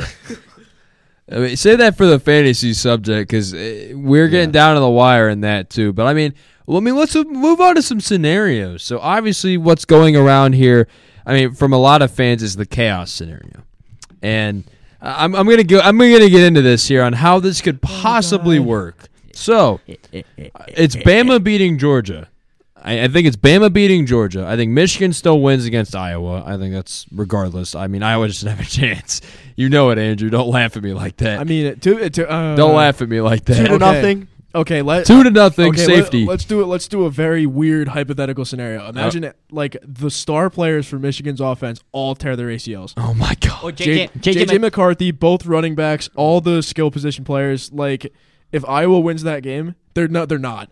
But if Iowa wins that game, it's a complete hypothetical. what happens to Michigan's program? they might just get like, Mr. Stark, I don't feel so good. And just get eradicated. Oh my God! I mean, that's a way to look about it. I guess it's not. Again, it's not happening. Yeah, no, that's definitely not happening. One can dream. There is a scenario. They stop Blake Corum, and J.J. McCarthy plays like he did against Bowling Green. Oh, so they get like 3 pick sixes? Yeah, and it's like a 7-6 win. Because like I said, Big Ten disaster Once class. Michigan hits double digits, you can write it in the record. They're a Big 12 champion. They're Big 10. Big 12? Yeah, they're 12. They're Big 10. I would hate it if Michigan was in the Big 12. They're Big 10 champions if they score double digits. The point margin to get is 10. Yeah, that's fair. First to 10 points win. Yeah. But but I think for the chaos scenario, let's see. I think it'd be Oregon beating Washington, and then Louisville beating Florida State. And then obviously Texas winning. Where would you seed Louisville? That Louisville game is doable, but that's doable. But where would you seed them? Top 10. Yeah, I mean, aren't they like they're not 14? Yeah, it'd be top 10 that somewhere. Pitt loss hurt them so bad. Oh yeah. Ew, It killed them. But then I believe so. In this hypothetical, then it'd be just absolutely everywhere. You would have. We're gonna say Michigan. So Michigan at 1 because they'll win. Washington at 2, and then. 2 spots for 6-7 teams? Bama, Texas, it'd be... So wait, in this scenario, Washington wins? Yes, we're saying Washington wins. And then, so it'd be Florida State and Georgia losing. So obviously, you got to put Bama in there somewhere. Only if Texas loses. Yeah. Only if Texas loses. If Texas loses. Well, I mean, you'd have... Yeah, Michigan at 1, Washington at 2, and then you'll have 2 spots. Are you keeping Georgia in there? Yeah. No. I would. No. They're dropping outside the top 4. I would. If they lose to Bama. I would put them at 4. Because there'd be so many other better teams. Who would you put at 3 then? If you're putting Georgia at 4. It'd be Oregon. Sorry. What's the... So you said Florida State loses? Yeah. So it'd be I would think Michigan at 1. In my opinion, and this is going to be crazy, I'm going to say Texas loses just to go off of it so we can put Alabama on there. And Alabama could very well jump Texas if they knock off number 1 unbeatable Georgia. Yeah. To be fair, I could definitely see an Oklahoma State win. I can definitely see that. And I would put Michigan at 1, as much as it hurts me to say. Michigan would be number 1. I would put Oregon at 2. I would put Alabama at 3, and I'd put Georgia at 4. That's just how I would do it. Which would be awkward, but I could you gotta see respect. that happen. You gotta respect head to head in that. See, in that your scenario, I get that a lot. See, this is gonna pain me. So I mean, say what the scenario that we're going with is Oregon wins, right? For new scenario, yeah. So I mean, you'd have to go Michigan at 1. Wait. Yeah, I put Michigan at 1. I would. Oh yeah, strictly. I would honestly say strictly because of record. Penn State and Ohio State are much more difficult opponents than Oregon State and Utah. Definitely. Oh yeah. So I mean, Michigan at 1. I'd go Oregon at 2. 3, I would go with Bama, and 4, I'd go Ohio State. You would jump Ohio State in there. Yes, I would. Very interesting. Wow. I don't think they have a shot. Yes. Wow. Because I think if Washington loses to Oregon, I think they take that 6th spot. If Texas loses, obviously that's Ohio State's spot to burn. And I mean, like we said, we're saying Louisville wins, right? Yeah. Ohio State have that 4 on lock for me. I know undoubtedly that Ohio State is at least 5. Ohio, which pains you to even think about that. But they're undoubtedly number 5 at least. Could you imagine Michigan Ohio State in the semifinal? that'd be horrible. I don't like it. Rematch. That's more pain. That's more pain in your system. Yeah. Just put Marvin Harrison at quarterback. Yeah. Throw it to himself. Yeah. I'd be fine with that. Man, for Ohio State to get in though, you need Florida State to lose, and then you want the favorites to win. You want Washington to beat Oregon. You want Michigan to win. I thought Oregon was favored. They are favored, but you want Washington to win. I mean, higher seeding. Yeah. Because of seeding, you want Washington to win, so you want it Georgia 1, Michigan 2, Washington 3, and then you need Florida State to lose, and then Texas to lose, and then that's Ohio State's spot to get. I mean, that's the only scenario that'll work. Mm-hmm. I mean, that's kind of like it's a very doable scenario. Yeah. Even if Texas ends up winning, if it's close, I would still say Ohio State, due to strength of schedule, has it. It depends on what the committee thinks about strength of schedule, and obviously our own Ohio State's only loss comes to Michigan, which would be undefeated in this scenario. And that helps you. Exactly. But, I mean, it's just going to be a very interesting way to see if that does end up happening. I mean, if Florida State wins, you got to put Florida State there. I mean, that's the truth. Yeah. This would be the top 4 as it is if the top 4 went out, obviously. But, I mean, I don't think that's going to happen, though. There's going to be a surprise somewhere. It's not just all going to go out the plan. Just like rivalry weekend, for example. Every what was it, like the top 4 or whoever with the rivalry games besides like Florida State were like close, one scores? Yeah. I mean, conference championship weekend could be even crazier. I'm just going to put it out there. Yeah. Am I bold to say Michigan should have been number 1 this week? I would say a little bit, yeah. Yeah. I just feel like looking at the stats, like all the strength of record. You know what? Actually, you know what? I'm actually going to agree with you on that one because that Georgia Tech game was so shaky that I think Michigan deserved that one. You can also include Auburn on there. Yeah. Oh wait, what? Yeah, Georgia barely beat Auburn. Oh, Yeah. okay, yeah. So last week. I think what killed it for Michigan not being at 1 is that Maryland game before Ohio State. Mm-hmm. If they blew Maryland out, they'd be number 1. I think Maryland is what killed that thought for them. But still, I mean, that number 1. I mean, if Michigan, obviously, it's Iowa, but still, I mean, if you blow them out hard enough, we've seen what blowouts can do for playoff rankings. Let's give it, for example, Ohio State against Wisconsin when we won the title with Cardale Jones. Wow, what a time to be alive! Come on, brother. Come on, brother. Please. I'm laughing at Cardale Jones. Don't worry. Shut Definitely. Yeah. Definitely. I didn't even notice it. What he said. Yeah. Well, yeah. Ohio State winning the title. We've seen what absolute annihilation can do to a ranking. Yeah. But still, the college football playoff, it's going to be very interesting to look at that final kind of ranking from the committee. We're going to see what the committee does. And I'm going to be very curious to see how they end up ranking everybody and how the results will end out. Now, Gabe, I believe you have the list of the transfer portal news and updates that we have. And there's a lot of names. Yeah. Early. There's a lot of early names. I think the most interesting, I know Riley Leonard is a name on there. He honestly didn't have as great as a season as people. After that Clemson win, he kind of slowly slowly went down. But, DJ is an interesting name, but I think I know where he's going. I keep saying Michigan State because he's going to follow the coach. Yeah, I think that's a great pick. Players love to do that. Caleb Williams is a prime example of that. Definitely. But I think draft for DJ. I mean, it's a that's very also a stacked possibility. QB class, but I don't see him having a crazy season next year. No, I mean, I think it's probably his best option to go now. But still, I mean, this is the quarterback class from now and next year. I mean, next year. I think won't be as strong of a QB class, and I think that's when you got to take your time and strike next year. It's gonna be like Milroe and bunch of other unless because there is still some potential that Caleb Williams stays another year. I'm going to put that out there. I'm not saying it's going to happen, but he's still. It's if the Bears get the one, Stop. which they will. So I mean, Caleb Williams is probably staying. It's still, even though I would say DJ would be better off staying because it's still not as big of a class as it is this year.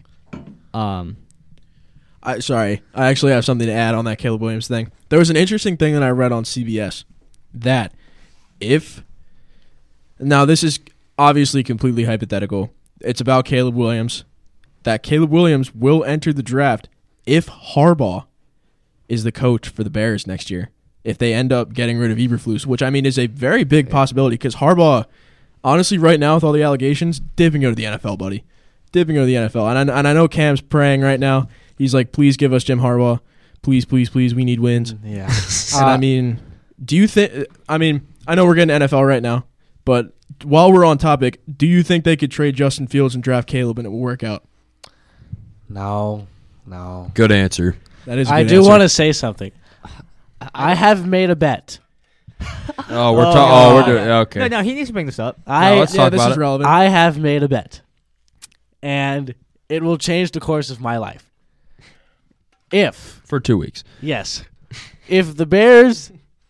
Oh, no. What's that, Slim? Yeah. Slim. If the Bears draft Caleb Williams, number 1 overall, Connor is going to personally bleach my hair. And I mean, with the Have you not heard about this, Andrew? Oh yeah, he hasn't heard about with this. the absolutely horrid comments that you were making in Media 215 today. I said I was going to give you the Derek White hairline. No. So back a few centuries. Give him the Manu Ginobili. Oh, No, I'm no. going to get a haircut, and then the day of the draft, if he doesn't get drafted, I'm going to thank my Lord and Savior. But if he does get drafted, get the bleach ready. You guys don't understand how crazy this is that Cam doesn't want Caleb Williams. And it's nothing. Me, RJ, and Connor, most definitely. I'm guessing Cam as well. I think he has bust material written all over him. Oh, yeah. And I also don't like how he's very controlling right now in the way of, I want to play for this, and this. Bro wants equity, whoever drafts him. And it's like, I don't like that in a player. But this is coming from Cam, a guy who is single-handedly making Bill O'Brien look like a genius. We did a mock draft. Oh. This man wanted Bo Nix first overall and Keon Coleman fourth overall. Yeah. Keep that in mind. Talk about smoking something. Nico had to beg him to take Fashanu. Yeah, at 4. I think it was 3 that he took for Shanu at, right? No, 4. 4? This is dumb. I'm very inclined in this. Washington and the Bears have the same record, but Bears, who beat Washington socks off on Monday Night Football, have the 4th overall pick due to quote unquote strength of schedule. Wow. I mean, that is fraudulent. I can pull up the schedule now because we play the Browns one game. Well, I mean, and the Lions. And you guys are losing that game, by the way. I mean, yeah, Okay, I think the narrative around Caleb Williams is definitely a little bit of a turnoff for a lot of teams. But I mean, to be fair, my glorious king Jaden Daniels would never do anything like that. Oh my God! Both of those guys in the combine will go crazy. Our last 4 games are the Lions, the Browns, the Cardinals, the Falcons, and the Packers. I'm telling y'all We have right the now. Dolphins and the Cowboys. I'm telling y'all right now. And the 49ers. Do not be surprised if Daniels is taken in the top 3. If he has a crazy combine, Oh yeah, do not be AR-15. surprised. AR-15. Yeah. But I mean, he had way better of a season than Richardson had in college. And Richardson was a very raw prospect. I'll pull up coming another out. name. Vernon Davis had a phenomenal very combine. true, He yeah. had one of the best combines of all time. Yeah, but I mean, I can also occasionally throw in my John Ross, like I always do, to make you mad. that does make me mad. Yeah, the potential that man had, strictly off of speed.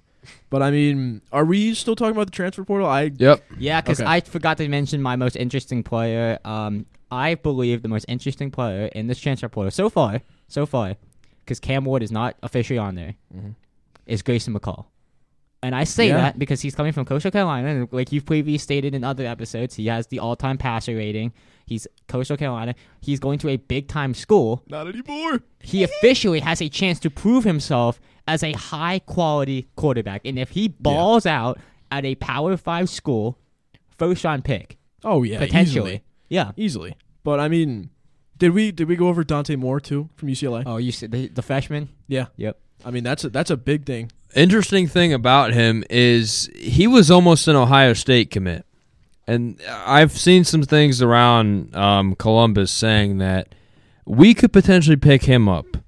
And I'm not a fan of that. Well, I mean, you're thinking about Cam Ward, aren't you? Exactly. Yeah. If Cam Ward, if somehow, some way he comes to Ohio State, and I said this before we started recording, if he finds a way coming to Ohio State, and by some miraculous way Harrison stays another year, it's still very No. It's possible. Both of the receivers are gone. Their stock's way too high.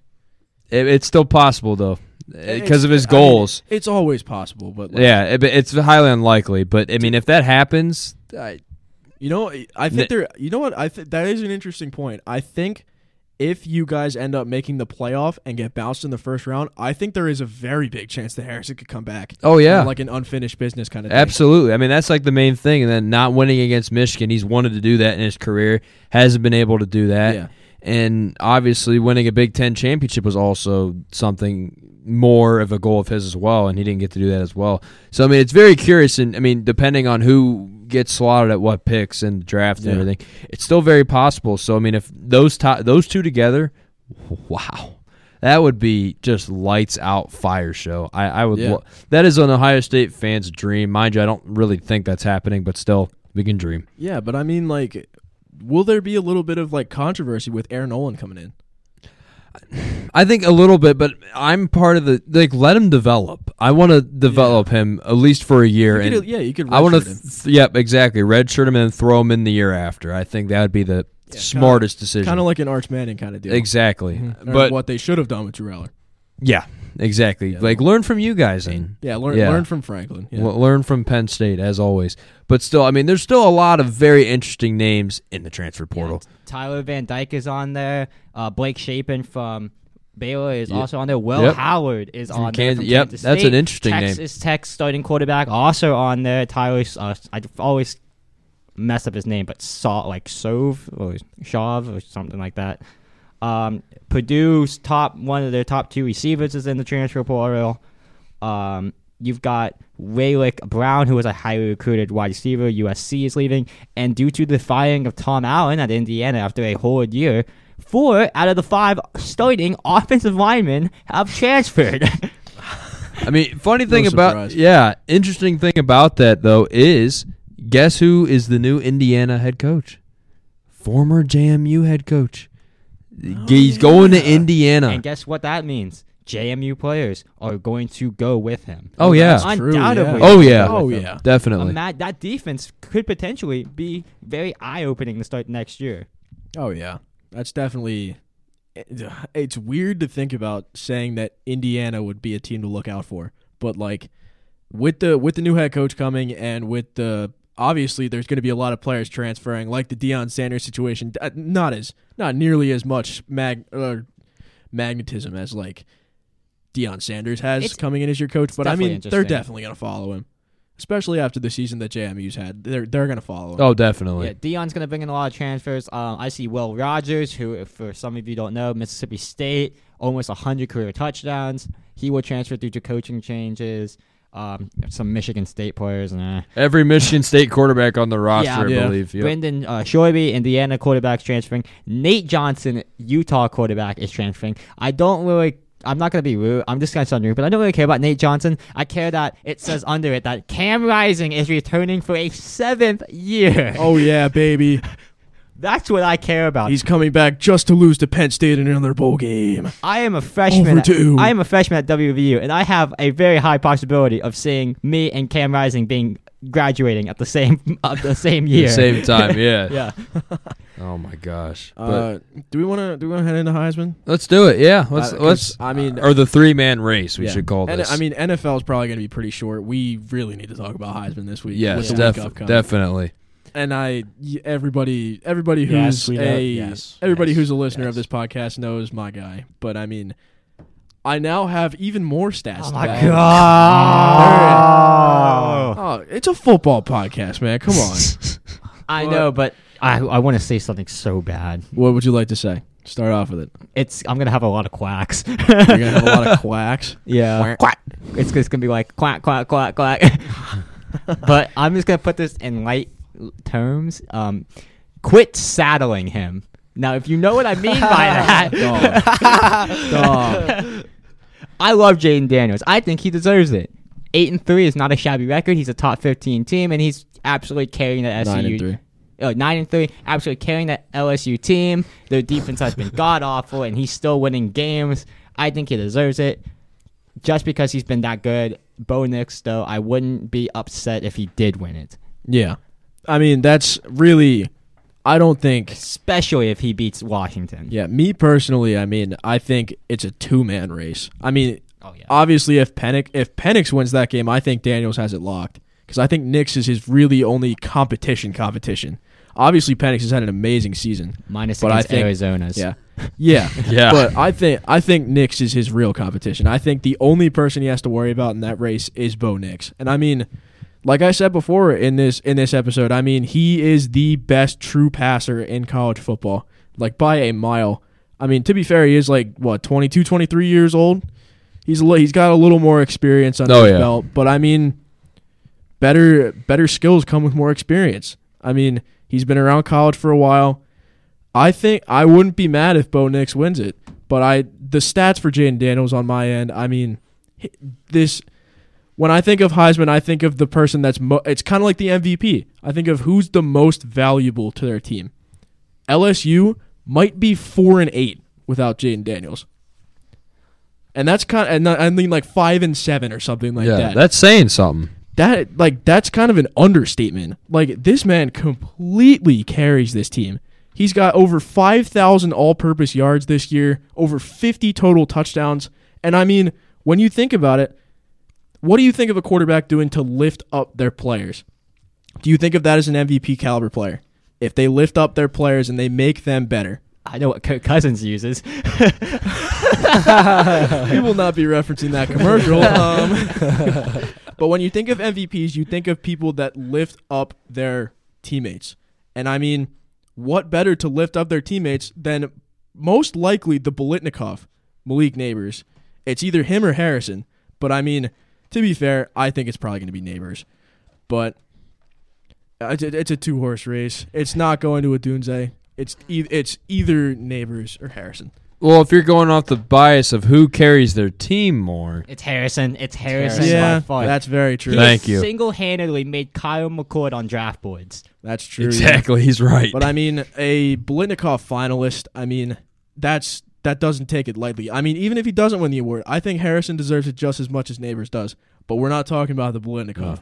I think if you're a quarterback and you are in the Heisman race and you lift up your not opponents, your teammates, as well as Jaden Daniels does, he makes this offense look like it fires on all cylinders every single play. Well, isn't he putting up better numbers than what Burrow did in college? Yes, he did. And I mean, what I talked about before, the passer rating thing.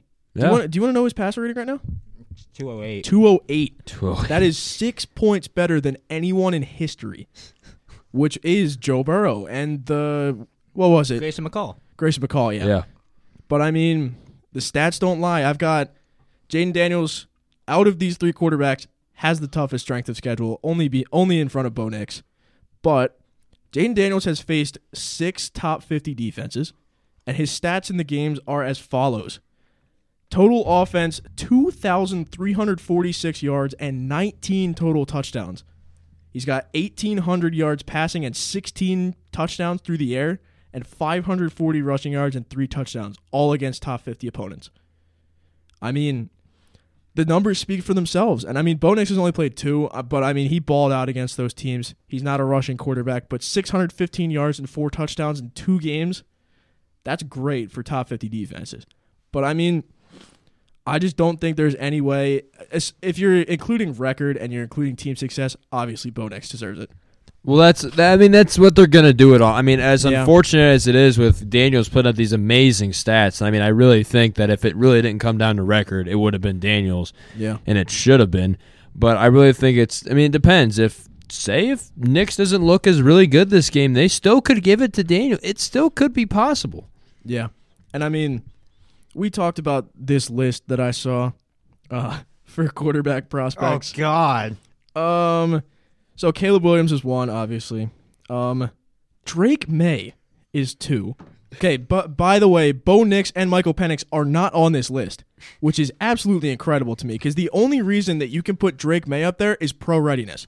Bo Nix is way more pro ready than Drake May. Yep. I mean, he's older, but I mean, with age comes experience. Is it going off potential? Like I don't know. I can see Drake May having higher potential. Oh, no. I'm not even done yet. Number 3, Shadur Sanders. Again, I can see him having higher potential, but as a player, Dan Daniels.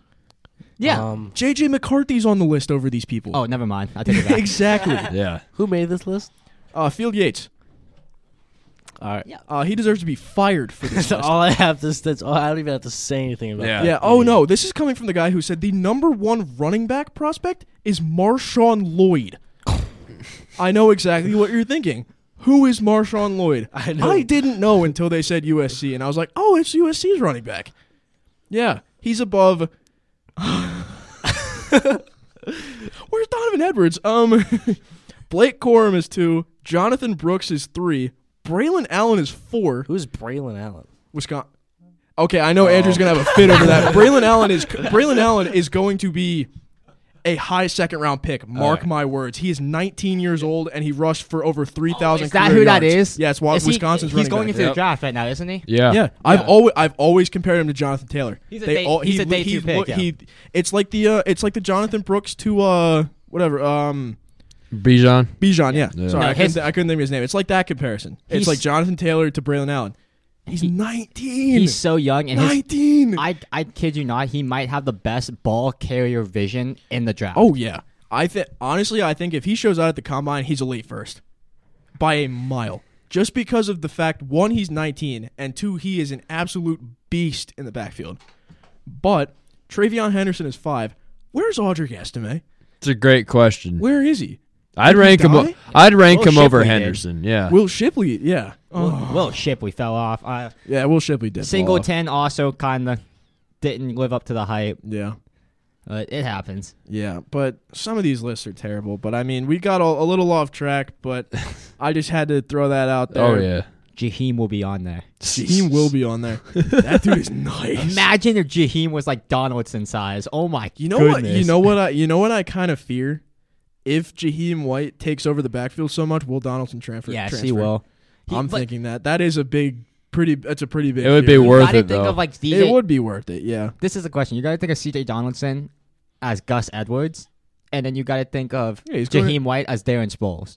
Yeah, he's going into his junior year. Which one would you rather have? This is one of 2 make or break years. So I mean, we thank C.J. Donaldson for his contributions to the program. Absolutely. Can't be saying that. We love C.J. We love C.J. Yeah, but he is a dog. It would suck to see. I him would transfer. love to have, and he's not like he's not getting. He's no, still getting more carries. He gets a lot of touches, but Yeah. I mean, like, obviously with the yardage that Jaheim White's putting up, you have to think he's going to be RB1. He leads FBS in yards per carry. Yeah, it's crazy. Yeah. All right, let's wrap it up. Let's go to NFL. Yeah, let's go to NFL here. Obviously, I mean, any of us can really start. I think you want to start, Cameron. Shout out to Ruining the Tank. I'm done. Well, that's I am. How do you have 4 picks and no touchdowns? I don't want to talk about that. Hey, I mean, Jalen Johnson though. Jalen Johnson. Looks good I in love. coverage. I love Jalen Johnson, but come on, Jalen Johnson will be gone. please. Yeah, he's gonna go to a like mid to high tier team. Hey, Montez Sweat's paying off. He is. Yeah. You had every opportunity to score a touchdown, and you said no, no. No. Yeah. You know? Do you want to know who the NFC Special Teams Player of the Month is? Is it Cairo Santos? Yeah, He had 4 field goals. He had all your points. Of the month? of the month. Of the month. Of the month. Wow. Man's killing it. This is That's crazy. second straight year of we had a Monday Night How do Football you- game with all field How goals. do you feel about Sly not being there? Sly is awful. He hits 160-yarder, and everyone forgets that his career field goal percentage at Washington is like under 75. Listen, but Jeez. Dress way, baby. Tressway is a god himself. the last thing I will say is that the Bears no longer have a primetime game. Thank Clap God. it up. Oh, Yes. Clap it up. I will Yes. finally be watching primetime football. You know the only Some reason- sense of joy. The only reason they have so many primetime games, Roger Goodell is a genius for this, and I don't like Goodell, but he is a mastermind for this. Nobody watches Bears games, so this is how he gets money from Bears games. Yes. Yeah, absolutely. Yeah, That's how you get all the money from them. Is put them on prime It's why time. he's playing the Falcons so much in London. Yeah. Oh my God, He's a dude! Someone do genius. something with Arthur Smith. And Jacksonville. Jacksonville's mainly stuck in Jacksonville's London. much watched TV now. Oh yeah. That'll do it. Technical difficulty. Yes. Apologies. Technical difficulties. technical My OJ loves to give me work on my Thursdays. Absolutely. Of course I do. It's my favorite thing to do. No, but Andrew, we can obviously do both of this. You want me to do it? All right. Great. Okay, so obviously I was coming home from break during the Browns-Denver Broncos game. I'm like, okay, I'm going to watch it in the car. I have it on my phone. Fox is on. I'm just enjoying the game. And then we got destroyed. End of story. We got destroyed. Yep. DTR is hurt. Myles Garrett is hurt. Cooper is hurt. Insert any star player's name here, and he's hurt. Amari Ward Cooper is hurt. He's Yeah, been he just hurt. said that. And I'm sorry. you have been served by Mr. Unlimited. Yeah. Wait. Do you guys know Denzel Ward? No, he was out. He was out Denver. Oh my gosh. Yeah, he had an injury against the Pittsburgh game. He went from Mr. Limited to Mr. Unlimited. Yeah, these past 5 games, he is Mr. Unlimited. Wait. Does this mean Joe It's- Flacco? Yes, it does. Yes. Yep. You guys have been served a nice hot and ready danger witch, courtesy of Subway and Russell Wilson. Oh God! Joe Thank you for flipping me the bird, Andrew. I needed that. That made my day. No, but we need this game against LA. Let me read you off the Browns injury report. My favorite looking at the past couple weeks now. Bitonio was limited in practice. Let me look. Cooper was back at practice, thank God. That so probably means we'll get Cooper and we don't lose him, thank God. Let's see. Garrett, still not practicing with his shoulder. We're still going to think he will play, but still, it's a very touchy subject. We're not really quite sure. I'm not really going to go into it. There's not much anybody really knows about it. Hunt was limited. Then Njoku was back at full, which is nice to see. Taki was full, which he is Walker's replacement, who I believe is Walker back. Let me take a look. No, he is DNP. So I'm going to assume Walker will be out again. Ward has not practiced yet. Thornhill is limited. So we have a lot of injuries is my main point with this. And going up against in SoFi, which is kind of like a mini home game, a little bit. Browns fans travel very well. Dustin Hopkins masterclass. I love Dustin Hopkins. I hate Dustin Hopkins. Pro Bowl season incoming Dustin Hopkins. Now he decides to be a kicker. He couldn't have done that 5 years ago. We only had him for half his career. Yep. We had him for 80% of his career. Exactly, and I'm glad we're getting him now. I am a Dustin Hopkins for the Pro Bowl. I am a sponsor of that. I'm hoping it'll happen. Doubt it, but I'm hoping. But still, this is a must-win game against LA. I mean, we're going up against then after LA. Our next two games are Jacksonville and Houston. That's ugly. Fire. Yeah, I mean, have fun. I mean, Jacksonville's at home. I mean, if the weather's trashy, we'll find a way to win. Hopefully, and we're get getting healthy. We're getting clowned for getting beat by C.J. Stroud. Have fun. Have fun playing against. Well, I mean, we have a a defense, and you guys lost to Kenny Pickett. So I mean, well, yeah. To be fair, they had the ball a lot because Jake Browning sucks. You let Pat Freiermuth turn into like Tony Gonzalez. Yes. Me personally, and I'm not losing to Kenny Pickett, but that's just me. You guys don't even play Kenny Pickett. I know I'm not taking heat from a Bears fan. Yeah, I mean, wow. You're kind of the one guy at this table who can't talk much. Buddy's last Super Bowl was like before the Cowboys. 85. No, we went to a Super Bowl when we played Manning. You still lost. Yeah, we still lost. The Cowboys have a more recent Super Bowl than you. Win. Oh, win. Okay. We're talking about Super Bowl wins here. I think my team's last Super Bowl. Doug Williams. Yeah, was it 95? I think it was 93 or 90. It was like mid-90s. It was mid-90s, yeah. See, that was before my lifetime. I've watched 3 playoff games, and they've all been disastrous, except one. Taylor Heineke, my Lord and Savior. I'm looking this up right now. I'm curious. But, yeah. Taylor Heineke's deer in headlights costume was great. But, yeah, you guys, I mean... 1992. Yeah, so that's a year right. 90s. I was off by a year. Yeah. I was off by a lot. But I'll end mine off pretty quick. I mean, Cleveland needs this win. This is like, honestly, this Rams game is one of our tougher-ish remaining teams on our schedule because then we end off the year then with Chicago, a Cincinnati team without Burrow, which is our last week, and then what did I mention the Jets yet? No. I don't think I did. The Jets, who most likely will not have Aaron Rodgers. So that is a guaranteed win in Cleveland. Oh, lucky you. Thursday Night Football. Guess who he's scheduled to return against? You guys. Yeah. I mean, it's a nice warm-up game for him to return. No, I mean he said though. I mean, two of the big factors are going to obviously be his health and the Jets' playoff change, which is like 0.1%. I'm sorry, John. You probably don't want to hear that, but I call BS on him tearing his Achilles. No, it's just. I don't know what hoodoo voodoo deal with the devil he's made over there.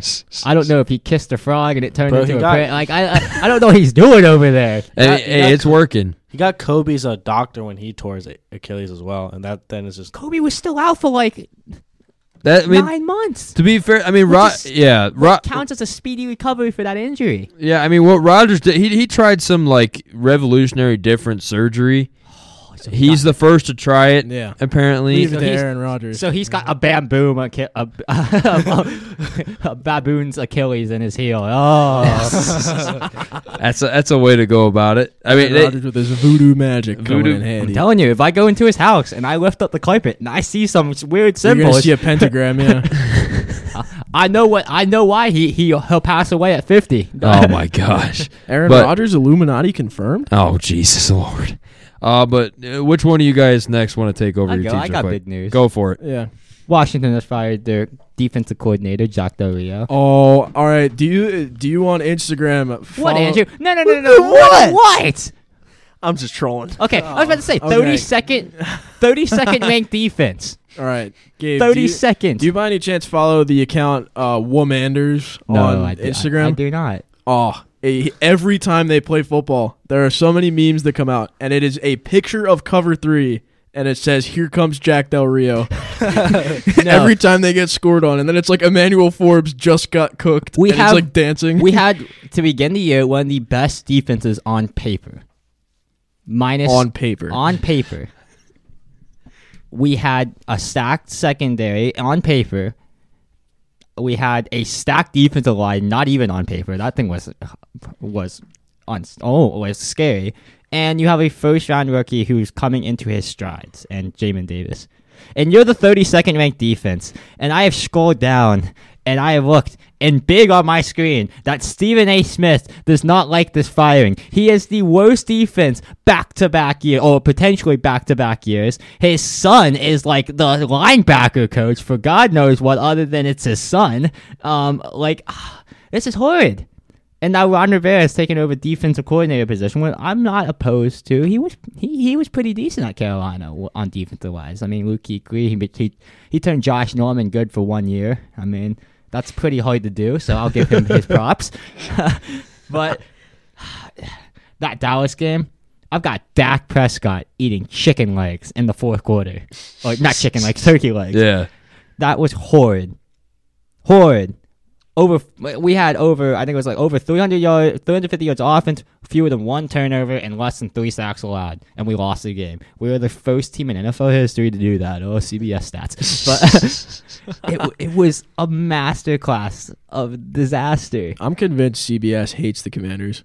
And the record is even worse. Not like the 4-8. We don't even get the 4th round pick due to strength of schedule. So I guess head to head doesn't mean anything. I mean, look at this remaining schedule. The Dolphins, and that's worse. Even though the Dolphins have not beat a team over 500, Dolphins are the number 1 team in big time plays and big time touchdowns. Oh yeah. Washington is by far, and I'm not even kidding about this, they are by far, statistically, and if you watch the game, Dallas ran a 4 vertical offense. Their first 3 passes were 25-plus yard bombs to Brandon Cooks.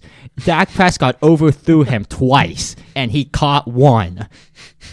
And what does Jack Del Rio do? It's 3rd and 11. What cover play 3. does he come up with? No, it's not even cover 3. We want to cover 1 hole with an extra linebacker down the middle on the blitz.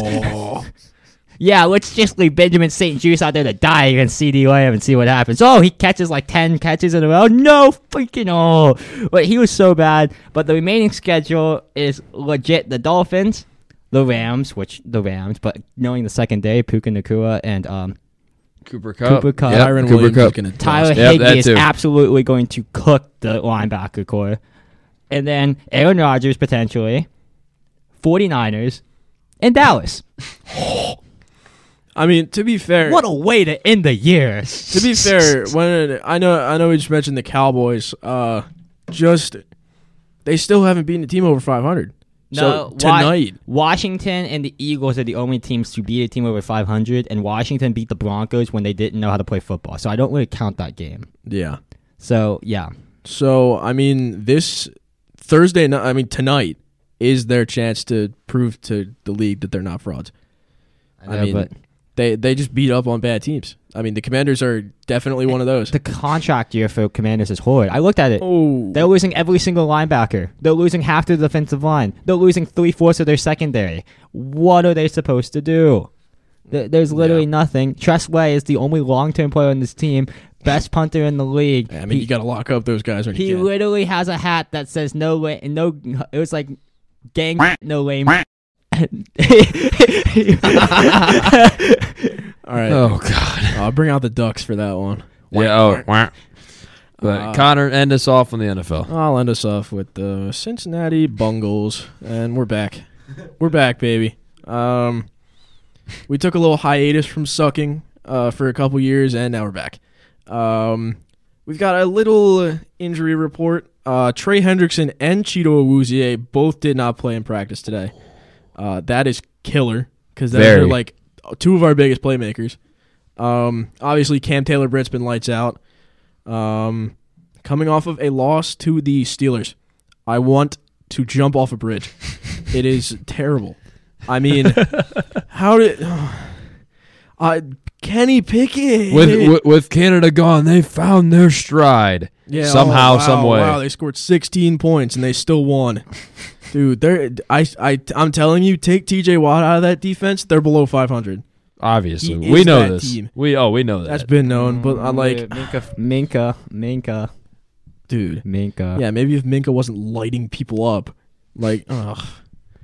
People say Logan Wilson's dirty. Look at Minka Fitzpatrick. Minka Fitzpatrick is Pennsylvania's Vontaze Burfict. Logan Wilson makes football plays. He does make football What are you plays. supposed? He legit tackled him. Yeah, chest pad to the back, tackled him from behind, and his ankle just happened to slip under him. I'm gonna take a little mini rant here. Oh my God, these Baltimore Ravens fans. He's coming after Lamar. Ooh, I'm gonna go cry myself to sleep. Why don't you gain a few pounds, buddy? It's football, not baseball. You know he gave up Chipotle. Yeah, you're throwing a ball, not hitting one, dummy. So why don't you bulk up and get a life? Everybody from Baltimore, we know it's rough out there in Baltimore. Maybe Lamar needs to step out of the stadium district. No, he does not want to do that. Brian Robinson knows why. That is very true, yeah. Brian Robinson. That's very true. Brian Robinson knows very well why you do not step outside Baltimore. If you guys ever go to Maryland, just stay away from Baltimore at all costs if you can. I've been to M&T Bank Stadium. It's a nice stadium. But you go two steps out of there. I mean, dude, it's bad. Coming from a man who's been to Baltimore, there's only one safe place in Baltimore. That is called Little Italy. Other than that, you might get shot down. Yes. I mean, buddy, Lamar, if you're going to cry, or if your fans are going to cry, he's so small and fragile, gain a few. It's football. At least he's not football, not ballet. At least he's not in Southeast DC. Ballet. That's very true. I mean, but these Ravens fans, I mean, stop complaining. You're first in the division, and you still find stuff to complain about. They're first in the conference now. Even better. Stop complaining. Take your stuff while you have it. Because, I mean, Lamar's probably going to tear his ACL at some point. Marlon Humphrey's going to be DNP because we know these quarterbacks don't last. These quarterbacks are so fragile. Yeah, you can't keep it up for that long. That's an Andrew quote. You need more pocket passers. I mean, no. Stop. You've been on an ACL rant recently. What's that? 5 ACLs now? Yes. I've got a little message before I end this off for Ravens fans. All right. If you don't want Lamar to get hurt, tell him to sit on his couch. It's football. He's gonna get tackled. Logan Wilson can come in and have a big hit. Wow, it's almost like that's his job. It's almost like that's what he's getting paid to do. He's getting paid to lay people out. If Lamar can't handle it, play a different sport. Simple enough. They would not. We will see you next week. I hate the Bengals. Jake Browning, please leave the football conference. They just need to toughen up. You suck. Wow. I've seen the quote on Instagram more times than I can count. It's Tom about Brady. It's about the XFL. No, it's about the XFL. But really, yeah, it's like, is this not the XFL? Yes, it is. Do I not currently have a pulse? Yes, I do. Let's play football. Oh yeah, yeah. Let's play. I mean, wow. What a way to end off the NFL segment. We're going to go into fantasy real quick. Gentlemen, there are 2 weeks remaining left in the fantasy season before the playoffs. But that's not what we don't care about the playoffs. We care about not being last. New people who are joining us, the loser of the fantasy league is going to Waffle House for 24 hours, and each waffle, takes off 15 minutes? Is that what we did? 15? Holy that was 45. That's torture. 15? Yeah. That could feed a village. That is not wrong. Yeah, I mean, yeah, you're right. 45. We haven't even talked about that in weeks. I totally forgot. Yep, 45 minutes. So definitely we are all keeping an eye out on our teams. I had a very close, very, very close, came down to Monday night, fourth quarter, where Chicago got the win, and I got a win against James, who had Minnesota's defense. And I somehow won by like a point. I'll take it because I think it guarantees me that I'm not going to be in the Waffle House. That is all I have to say. I'm not in the Waffle House. It's great days around here. It is official. Everyone's mathematically out except Ian and Dom. You know, yeah. they play each other, so they're mathematically. It's mathematically. I'm close, but like, because they play each other. Dom and Ian play each other. So no matter what happens. Oh, that's right. Yeah. Yep. No matter what happens, it's between them two. It's officially a 2-man race to the bottom. I thought it's point differential. Nope. That's for tiebreaker. That's for tiebreaker. Well, I mean, to be fair, if Ian wins and Dom and Ian both win their next week, I'm tied with them in record if I lose out, but I'm still 250 points above. But they can't. Yeah, you're fine. They can't. One of them can't win out because they both each other. Yeah. I am That's extremely. no. Dom doesn't need to win out. Dom's Dom at needs to go 5-7. 1-1. Yeah. Yeah. So they could all Ian, three of you could finish with 6 wins. Yeah, technically. Yeah. That means I would lose because I think I have the least amount of points because I scored 60 twice. You'd also have to lose out. Yeah. No. You'd have to. Ian has you beat in least points scored. Oh, thank God. I've scored 60 something twice. You know that, right? I think I scored 67 and 65. Oh yeah, I dropped 153 points this week and It's lost. still lost. Yeah, Kyron. I've been saying it all year. Once Kyron Williams comes back, my team's going back up. Kyron Williams, 40 points. Where did this? I mean, I know he came from Notre Dame, but like, where did he come from? Like, thank you, Kyron Williams, for being my one of many waiver wire pickups. Nico Collins, half my team. Gus Edwards, C.J. Stroud. Yep. My entire starting lineup. Exactly. Yep. Deontay Foreman got you 35 one Yes, game. he did. Yes, he did. Thank you, Chicago, for that. Yeah. That was great. I pulled off one of the greatest wins of my career. I beat Andrew Metzger. And you want to know why? Because I had 4 players playing on Thanksgiving. That's crazy. Does that help you a lot? I am safe. I am second in leadership, but I am not Waffle House, and that's all that matters. Yep. Pretty much all of us are safe. Yeah, none of us can get in barring there. something absolutely insane. Barring something absolutely insane. we're all It's safe. legit. If the only way all of you are safe except me, I'd have to lose out. Ian would have to win out, and Ian would have to score like 300 points, and I would have to score like No, a total Ian, of like 140. Ian would have to outscore me by 260. This is me though. Oh, you? Oh, yeah. Yeah. Oh, do you have less points than me? Connor, I've scored over 100 half my games. Oh, so I'm pretty much safe. Like I have. Oh, dope. What is it? We played 12 games. I'm pretty sure 6 or 7 of them I've scored under 100. The difference between you two is an 80-point differential. Oh, Okay. jeez. Okay, maybe I'm scoring more than I thought I did. Connor leads it by 80 points. Yeah, that's why I'm above him right now. And then Dom and Ian are separated by 54 points.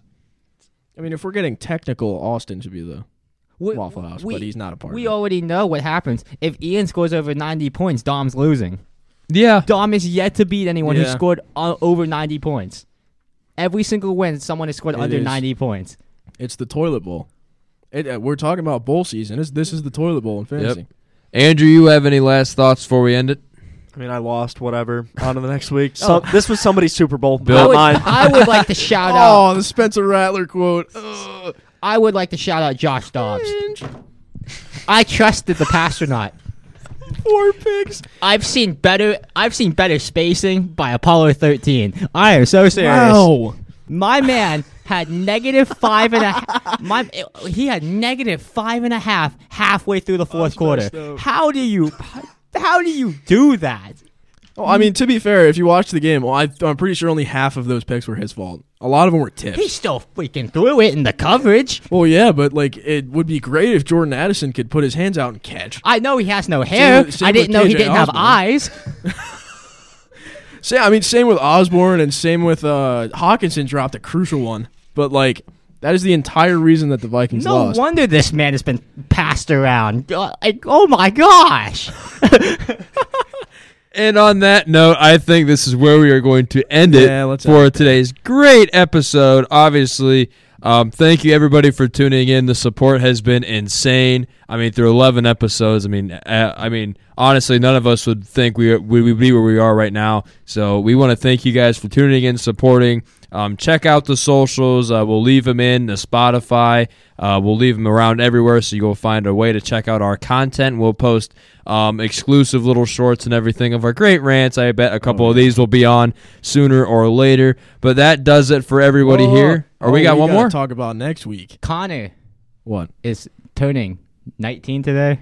Oh yes, nasty 19 today. Hey, we're not singing. We're not singing. We are not singing. We're short on time. No, but no. make sure. Okay, Make buddy. sure if you guys are listening to us right now to tune into next week. We will be having an absolute heater for you guys. Deep dive. Since it's a little bit of a down week, we are going to be starting the first of our probably many installments in the future of deep dives. I will be hosting the deep dive. We won't tell you what it is. On the career of a very problematic wide receiver. And I mean, I'm pretty sure if you're an avid NFL fan, you know exactly who we're talking about. Business Absolutely, will be booming next week. Yes, it will. Oh. We will be putting it on. Oh, yeah. All right. But is anybody else, any other final thoughts we got going on? No, that's up. All right. Awesome. Everyone, thank you for listening in, and tune in to next week where we will have our great deep dive as we just mentioned. It'll be our last episode before our Christmas break. We still have one left. And Hanukkah. Yeah, next week. Next week, yeah. Yeah, and then that's it. And Hanukkah. Because, We still have 3 weeks. We have this week, next week, and the week after that. oh, me and him are leaving. Oh. I'm leaving Yeah. on the 8th, yeah. Yeah, me and him sorry. are, yeah. I forgot that I live like a mile out. Yeah, you're a mile Business out. is booming. Oh, business is booming for sure. So, absolutely, everybody, make sure, obviously, great Thanksgiving wishes from all of us here as well. Hope you guys had a great Thanksgiving. And I think without any other barring final announcements, that'll be it. Thank you, everybody, for tuning in, and see you next week. Happy holidays, y'all.